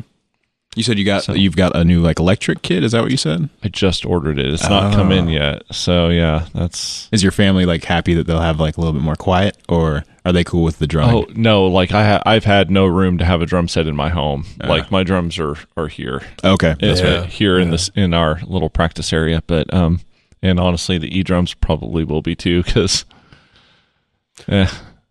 But as much as they cost, and a 3-year-old, Oh yeah, that's true. Well, I don't know. It'd be nice to get her playing on strings. Yeah. My son, I got his first guitar for Christmas. It's like a It's a little, I don't even know what brand it is. I don't know. It was like $30 little acoustic, and it has the scene from Star Wars where Luke and Darth Vader are fighting. Yeah. Because Nice. he just told me, he's like, I want a Star Wars guitar. All right. I was like, you've never watched Star Wars before. He's like, I want a Star Wars guitar. He's got good taste. I was like, let's do it. And Right on. he never plays it except when his sister's asleep. Yep. That's the only time I'll be like last week I was in the shower and I heard like, darn, darn, darn, and I'm like, what the hell are you doing? She's asleep, and like their rooms right next to each other. But I appreciate the initiative, you know. Yeah. Yeah. He doesn't That's want to take lessons though. He's a very confident kid, and he's in his head he already knows how to play. Right. He doesn't know a single chord. I think we got the string names down, like E A D G B E. I think we've got that. But it's like almost like a battle of me telling him like, well, you need to learn some chords. Yeah. He's like, yeah. nah, No. Yeah. no. Oh yeah. That's why my son's a bass player. Chords. What's a chord? Kyra is my youngest daughter, and like I said, she'll be 3 here in a couple weeks. But she's not real good on matching pitch yet. Oh yeah, We need to work on that. But she thinks she's amazing, right. so she's like, "Do this," la, la, la, la, la, and I'll try to match her. And she's no, no. Everybody's a critic now. Like this, like she's got it down. So, I'm almost 26 and I still have pitch issues, so it happens. oh yeah, Yes, it yeah. does. We can all work on it and be a little better in that department. I'm sure. I'm super envious of the gruff, growly vocals that you have. Oh, yeah? I have no harshness to my voice at all. Oh, yeah, you do. I mean, I'm never like, You got a little vocal fry going. I got to figure out how to bring it out. Yeah. You know? Yeah. I don't know. It's, Quentin has been wanting to start singing a little bit, and he's like, I don't know. I said, pretend like you're yelling at your brother. Because when he yelled at his brother, this nasty voice, you know what I mean? Okay. I don't know, man. It's just, like I said, younger, I started out with Duran Duran. Second grade, I was going to be a keyboard player for Duran Duran. You know? Nice. Yeah. Then it moved into Motley Crue. But I was never going to sing that high. Yeah. You know? Yeah. But then Pantera came on the scene, and that's really when I started singing heavier, you know. But always been a huge Motown fan. Aretha Franklin's my favorite artist, period. Okay. And so there's always been a bluesy bit to everything that I try to do. I don't know, man. It's like I'm yelling at my kids. Yeah. No, you I know? dig it. I dig it. Thank you. I can't do the growly stuff either. Okay. Yeah. Maybe it's like a mindset thing. Maybe I got to get more I don't know. angry at my kids. or Anytime something. I try to do it, I feel it just tearing up my Yeah. voice. I can't do it without it just ruining my voice. Is there a special way to do it? Is it a technique thing, or is it just you power through it and just rip up your vocal You know cords? what? You just you can go down a rabbit hole on YouTube on everybody telling you how to do it, and you know maybe I'm doing it wrong. I don't know. I mean, Seems like it's working out okay. yeah. I mean, Yeah. I've been drinking ever since I've been singing in a band. So you know. Maybe it is rough on my voice, and I just anesthetize myself while I'm doing it. You know, Yeah. But I mean, I can talk the next day. I've been telling them when we do this 9-day tour, that's going to be the test because I've never sang that many days consistently. Are they back to back? Yeah. Oh, shit. Well, they're supposed to be. Yeah. We still have to get them all booked. Right. But Yeah. we have the first day and we have the last day. Oh, so maybe I'm thinking of the wrong thing. The flyer that I saw with the mystery dates, is that a separate thing? Because those aren't consecutive. Those are like months apart, if I recall. Yeah. That is just the current list of dates that we've got. Okay. And I have that first date and then that last date on that. I just haven't filled any dates in between. Okay. Okay. Yeah, I was just putting everything on one, so we had something. Right. You know Very what I cool. mean? Yeah. So when we have the full tour booked, I'll do a separate calendar for the tour. Right now we start in Wichita, we end in Houston. So Oh, very cool. we have a lot of days and a lot of miles to fill in Yeah. between. Do you guys have like a van, or like what's your like setup? I have we'll be taking a Ford F-150 extended cab, and then bought a new trailer this past year. Okay. It's so bad, man. I love that trailer. I do. I bought it brand new, right? Yeah. And it's a 14-footer, I think. Oh, okay. Yeah. And then I got a truck bed liner and painted the entire floor and the ramp. It's got a ramp, Okay. Got the nice $high locks that are harder than hell to break into. Built shelves because it's a V-nose, so I built shelves in the front of it. Put E-track on so you can snap. Yeah, man. Beautiful. Yeah. It because the last show was in November. I went to Joplin because Macy's was closing out, and I bought all these fixtures. Right? Okay. Yeah. I got future video. I was kind of wondering. Yeah. Anyway, so it was the first time I'd taken the trailer out since November, and it was disgusting how excited I was to pull the trailer. I was like, oh, yeah, I love the trailer. Oh, that's cool. And then I helped him move, so Yeah. I got to pull the trailer a lot, and then we had a gig, so the trailer's back in action. Yeah, man. double duty. Okay. Yeah. So, but I've got all kinds of locks and boots and all kinds of shit because the horror stories, man, that are online all the time about trailers getting stolen. It's just like gear getting stolen and if we stay at a hotel or whatever, that sucker's getting backed up to a light pole. I mean, smart. Yeah. But yeah. I used to be a valet. Yeah. Over at Downstream. Oh yeah. And really? Yeah. I worked at Downstream for 4.5 years, maybe. Okay. And almost 2 years of that, I was a valet. I loved that job, man. Yeah. I mean, there was a lot of nonsense that came with it, but just like, I don't know, it was fun. Yeah. It was the most fun job I've had. Yeah. Just driving, pretty much all day, every day, listening to the radio. Much nicer cars than I'd ever seen before, Yeah. Good times, man. Good times. A little birdie told me Friday that Downstream is actually getting tired of country and cover bands and maybe looking to expand their artist roster this year. Really? Yeah. That's pretty much been their bread and butter since. Yeah, and I get the people working there getting tired of it, but again, that's your bread and butter. Right. But hey, if that means it's an opportunity for us to play a casino gig, because that'll pay. Yeah, right. Yeah. That'll pay. Mm-hmm. Yeah. So find you a drummer. Yeah, seriously. Get you on the bill. Yeah, I don't know. Maybe that might be a conflict of interest because I know all the back pathways and stuff. All the dirty secrets and whatnot. So I don't know if they'd want me. Oh no, I think you use that as leverage. Yeah, right. Oh, that's right. You guys better book me. Yeah. And here's a list of bands that I want to play too. Right. List of demands. I'm trying to figure out when to start planning shows.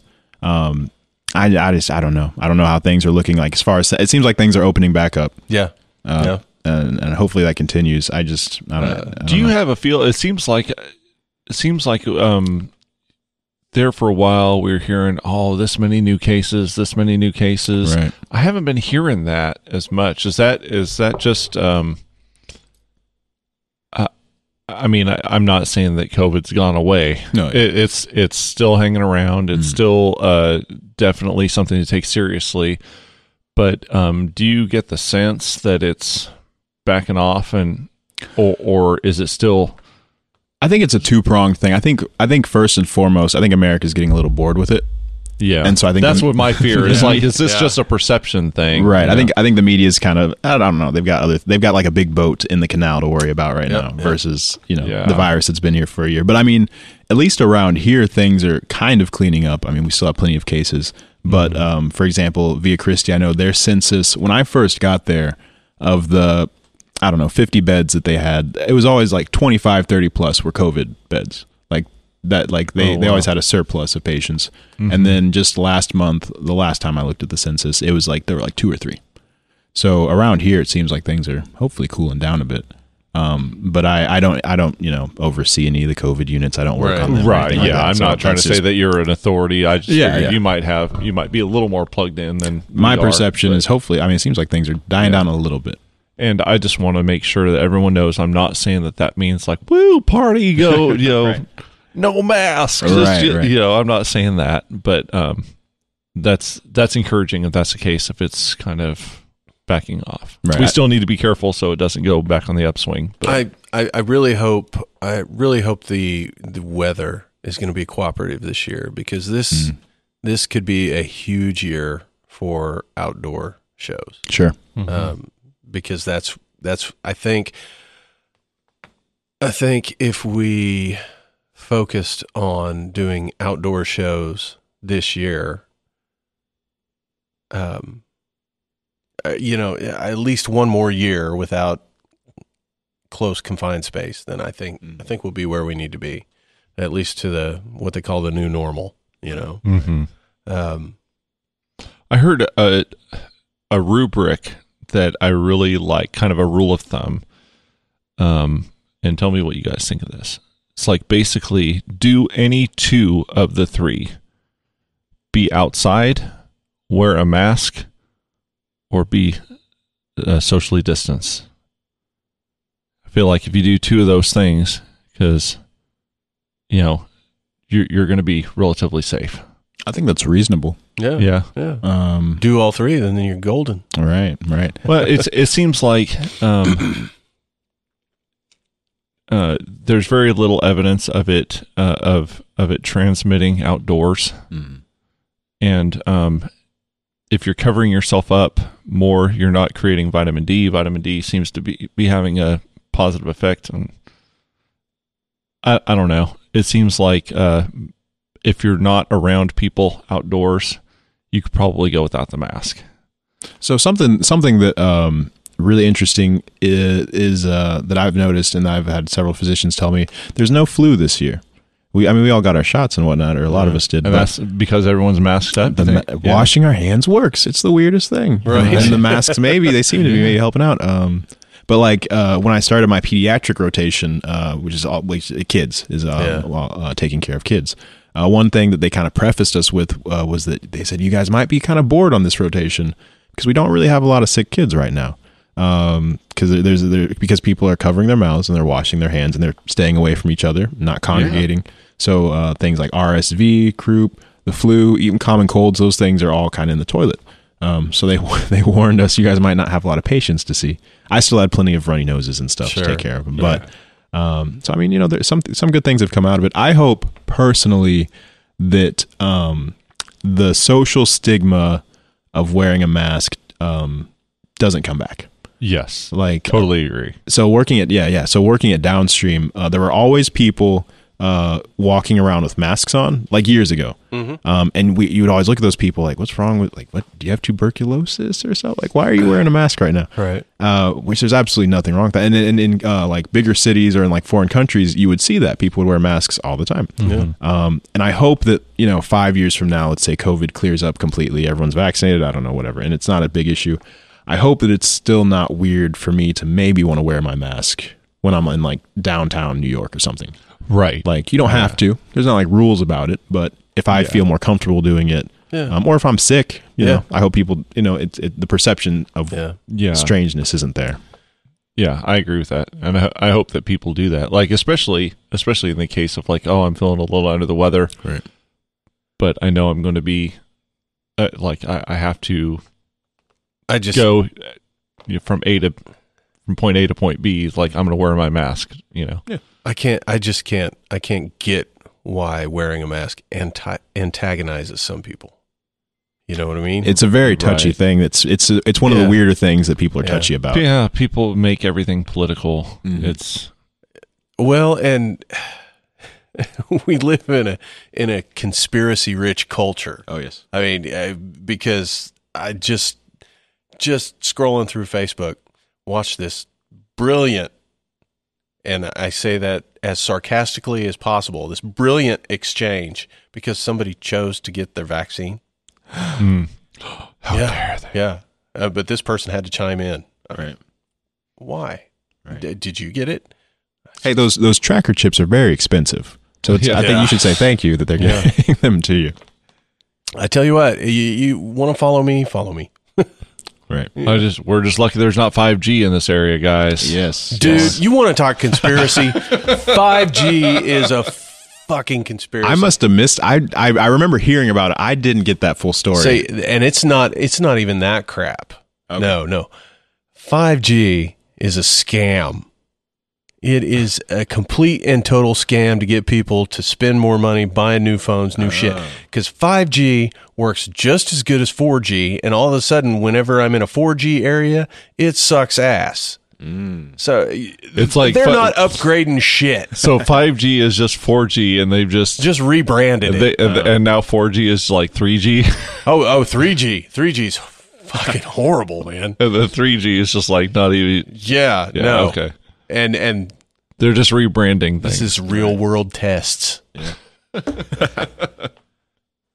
I try not to go conspiracy, but Right. damn it, Well, it's like Apple. Didn't they admit to like slowing down people's phones after throttling them? Yeah. planned obsolescence. Yeah, Yeah, that's a exactly what Gojira it is. song. Or isn't that's a Gojira song, I think.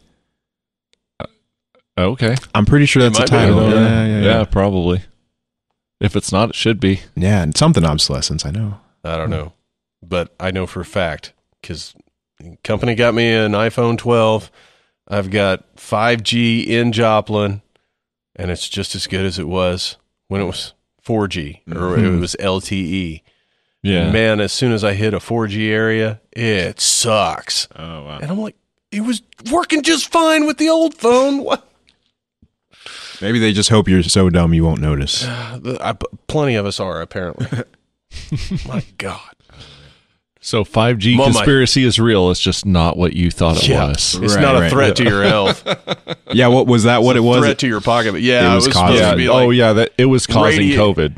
People Oh, were yeah. saying that, but or it was radioactive, or it was yeah, let alone that, brainwashing you. Or the places where 5G were deployed did not line up where the outbreaks of COVID were Okay. strongest, but somehow it was causing the it. towers were on the intersecting ley lines, and it was Yeah. summoning the demons. Right. Yeah. Okay. Yeah. Interesting. I always think it's interesting how people kind of pick and choose what they want to be upset about. And I'm sure this applies to everybody. I'm not, pointing out a group. I remember having a conversation with a friend of mine at work. I was drinking some like Diet Coke or Diet Dr. Pepper, and she had her cigarette out. She's like, you know that shit's bad for you, right? You really need to get that shit out of here. And I was like, I don't think I even replied. I was like, yeah, you're probably right. I should get some water. Yeah, maybe I should smoke this aspartame, huh? Take it straight in.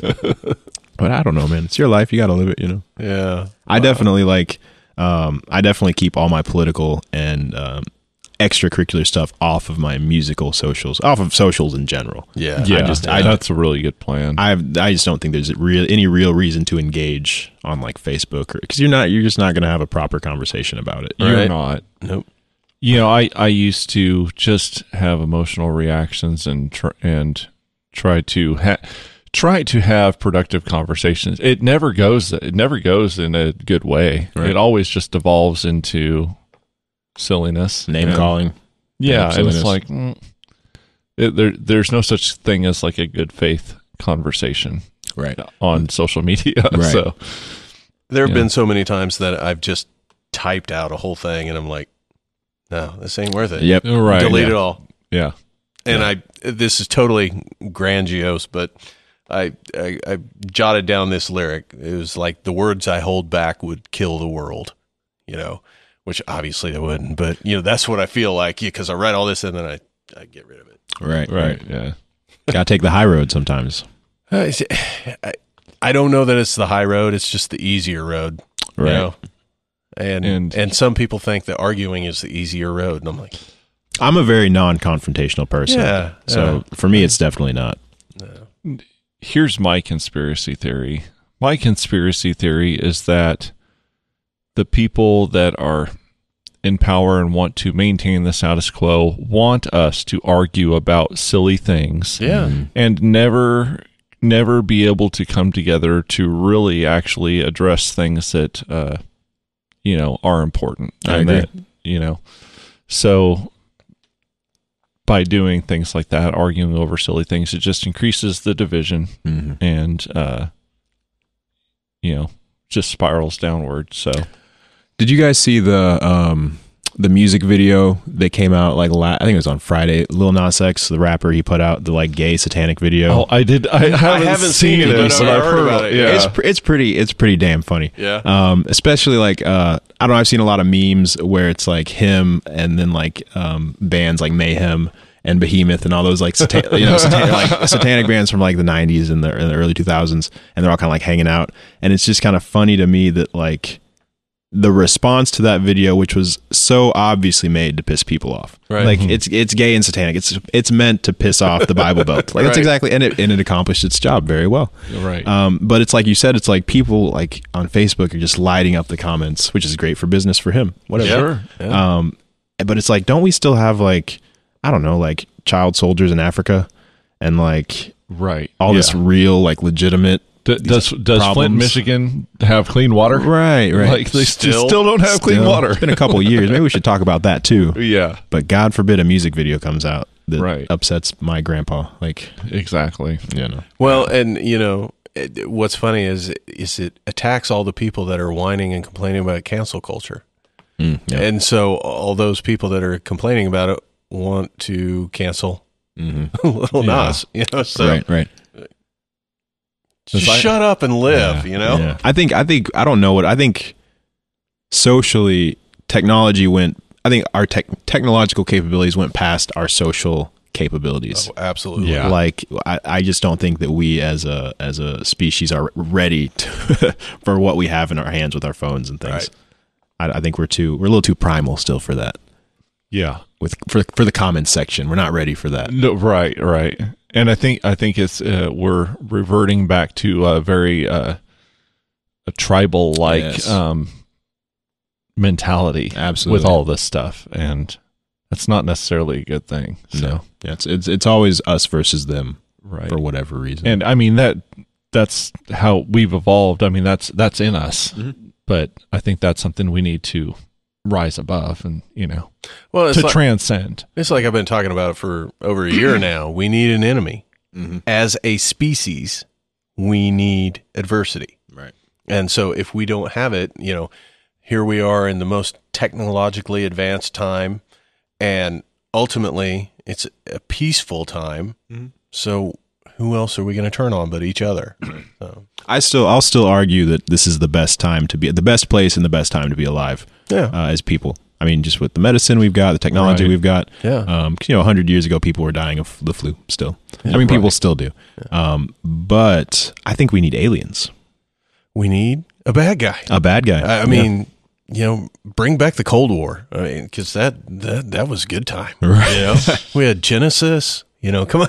Yeah. The art coming out of that period was incredible. But I think what was the video game Mass Effect, which is a sci-fi video game that I loved back on the Xbox, where like the humanity united, and so all of a sudden we were Earth rather than America and Canada, et cetera, et cetera. We were Earth talking to the aliens and fighting them initially. Yeah. The common enemy would be good. Well, and I mean, if you want to bring the Earth together, it's got to be aliens, extraterrestrial.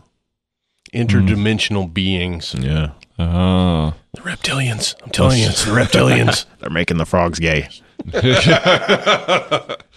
Just need to get everyone really like tripping balls and seeing extra dimensional beings. Yeah. I was admiring that's Quentin's, right? The Doom. Yeah. So I remember seeing that on Facebook. Where did that, or Instagram or whatever, where did that come from? Who made that? I'll send you a link. I have to look it up. Guy, I think he was in Florida, does scrims and does cabinet covers and stuff like that. It's sick, yeah. I got him for Christmas. So Very badass. yeah, Friday was the first show that he got to take it out, and I was actually kind of disappointed nobody talked about it. Oh, really? But Brooks said where it was positioned on the stage and where he had to stand, you really couldn't see it all that well. So. No, that's cool. Like custom stuff is something I haven't dove into yet. Because I think you guys, you were ordering the Intune picks or whatever. Yeah. And I had started following them because you guys had shared something. Yeah. So I think that'd be like a cool first step to kind of make some custom stuff. Absolutely. Yeah. Reach out to WB Gear. Okay. And under their umbrella is Intune guitar picks and BTPA cables. I've used them for some cables. A bunch of other stuff like Rev amps. Yeah. I'd love to get it. Oh, I yeah. mean, you get a discount, but it's still not enough for me to afford a Rev. Oh, yeah. You know, but Prestige guitars, bunch of others. Dirtbag clothing, reach out to them too. Okay. I mean, they're really good about endorsing, Okay. you know, up and coming artists. You get a discount. I mean, Yeah. but I'm always up for a discount. Yeah. but you know, you get a little artist page on their website and stuff like that, and it's cool. Okay, yeah.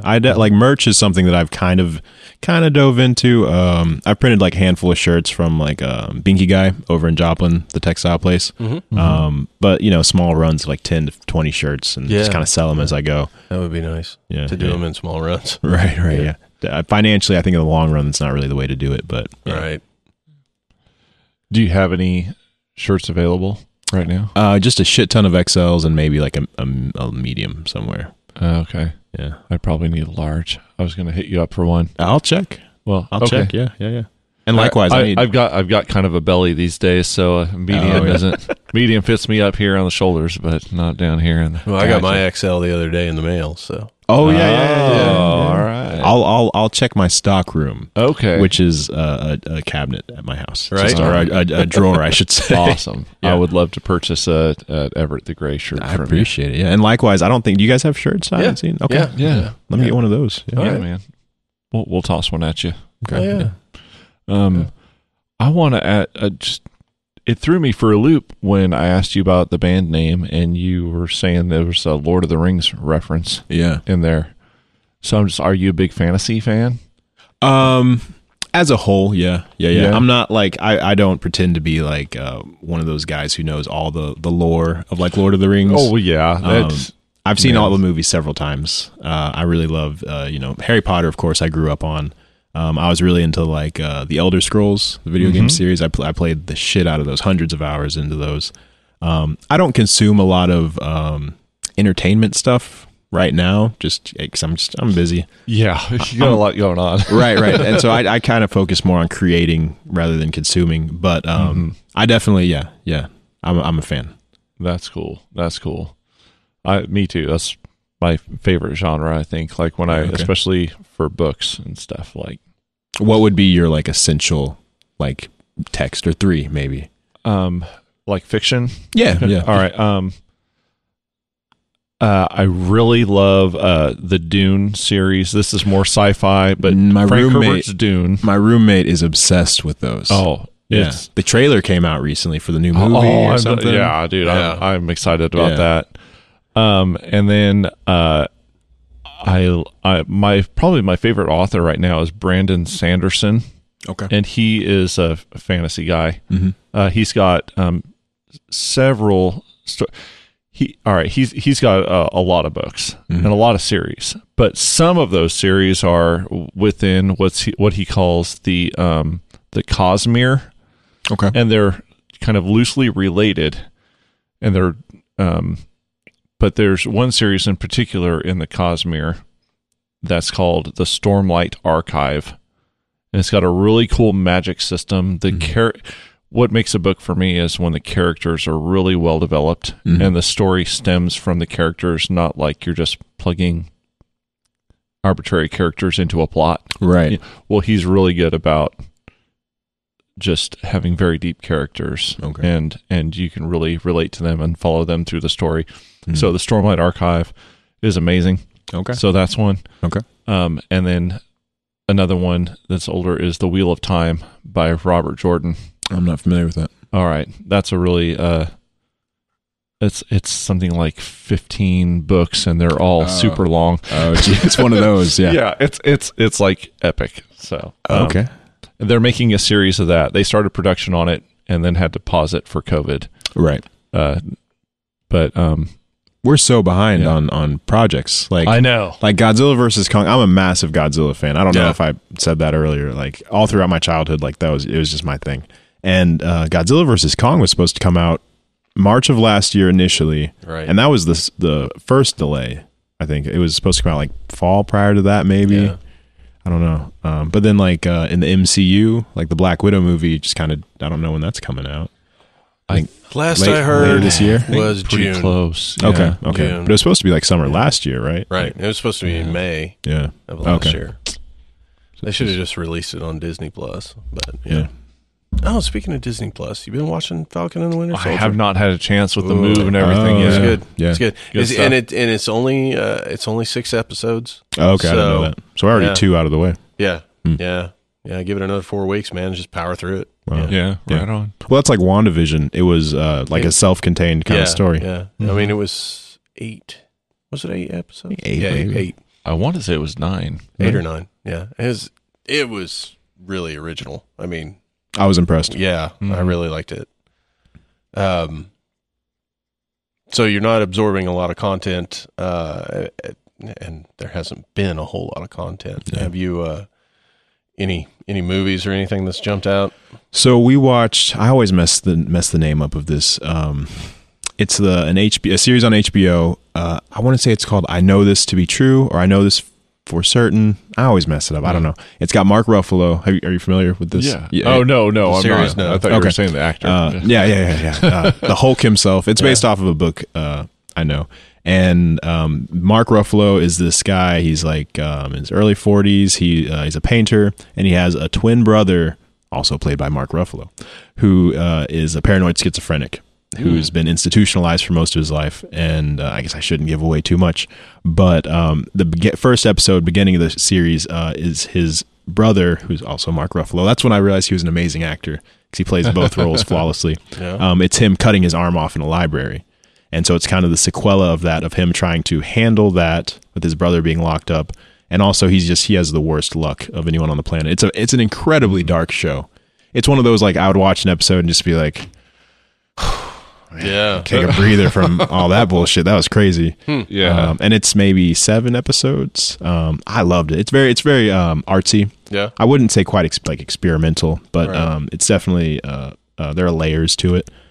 Very well written, amazingly acted. I was super impressed. I think he won. I get him mixed up, an Emmy or something, one of those awards Yeah. for his performance. So I was super impressed by that. It's worth a Well, watch. that's cool. Cool. Yeah, I will check that out. Yeah. Sounds great. Well, I'll tell you what, guys, we're past the 3-hour mark, so Wow. Oh shit! I just want to say, man, I appreciate you spending all this time with us. Happy to be here. Happy to be That was here. great. I wish you the best on all your endeavors, school, family. I certainly hope to hear and see more of Everett the Gray Thank you. It's coming. performances and on the recordings.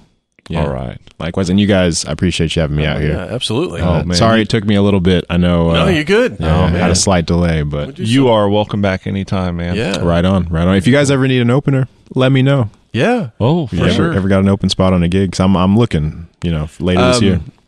So there's a new venue that opened in Coffeyville, and I think we're going to try and put something together there. Okay. So yeah. Let me get my drummer situation figured out, and then Sure, let me know. Yeah. Well, it'll probably be fall.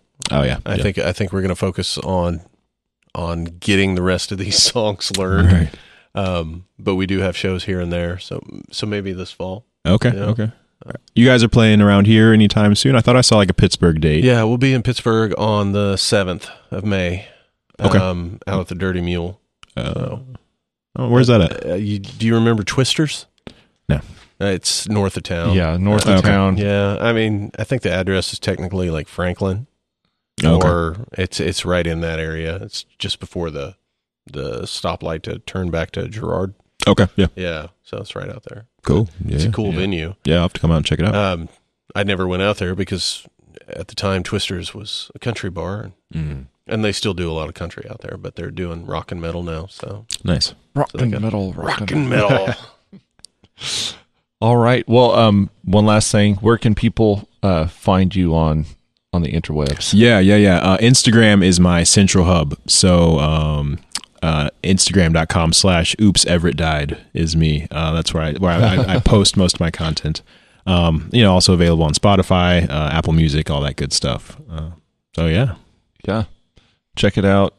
Riddles, my personal favorite, the newest track from Everett the Gray. I really can't pick one because I like pillowcases. I like smoke pillowcases eaters. a lot, dude. And shucks. smoke eaters. I haven't played either of those two live, riddles or pillowcases. I just haven't had the opportunity, so I'm really looking forward to those. Oh, dude. That'd Yeah. be fun. All right. Well, thank you again, and be well, everybody. We'll see you later. Peace.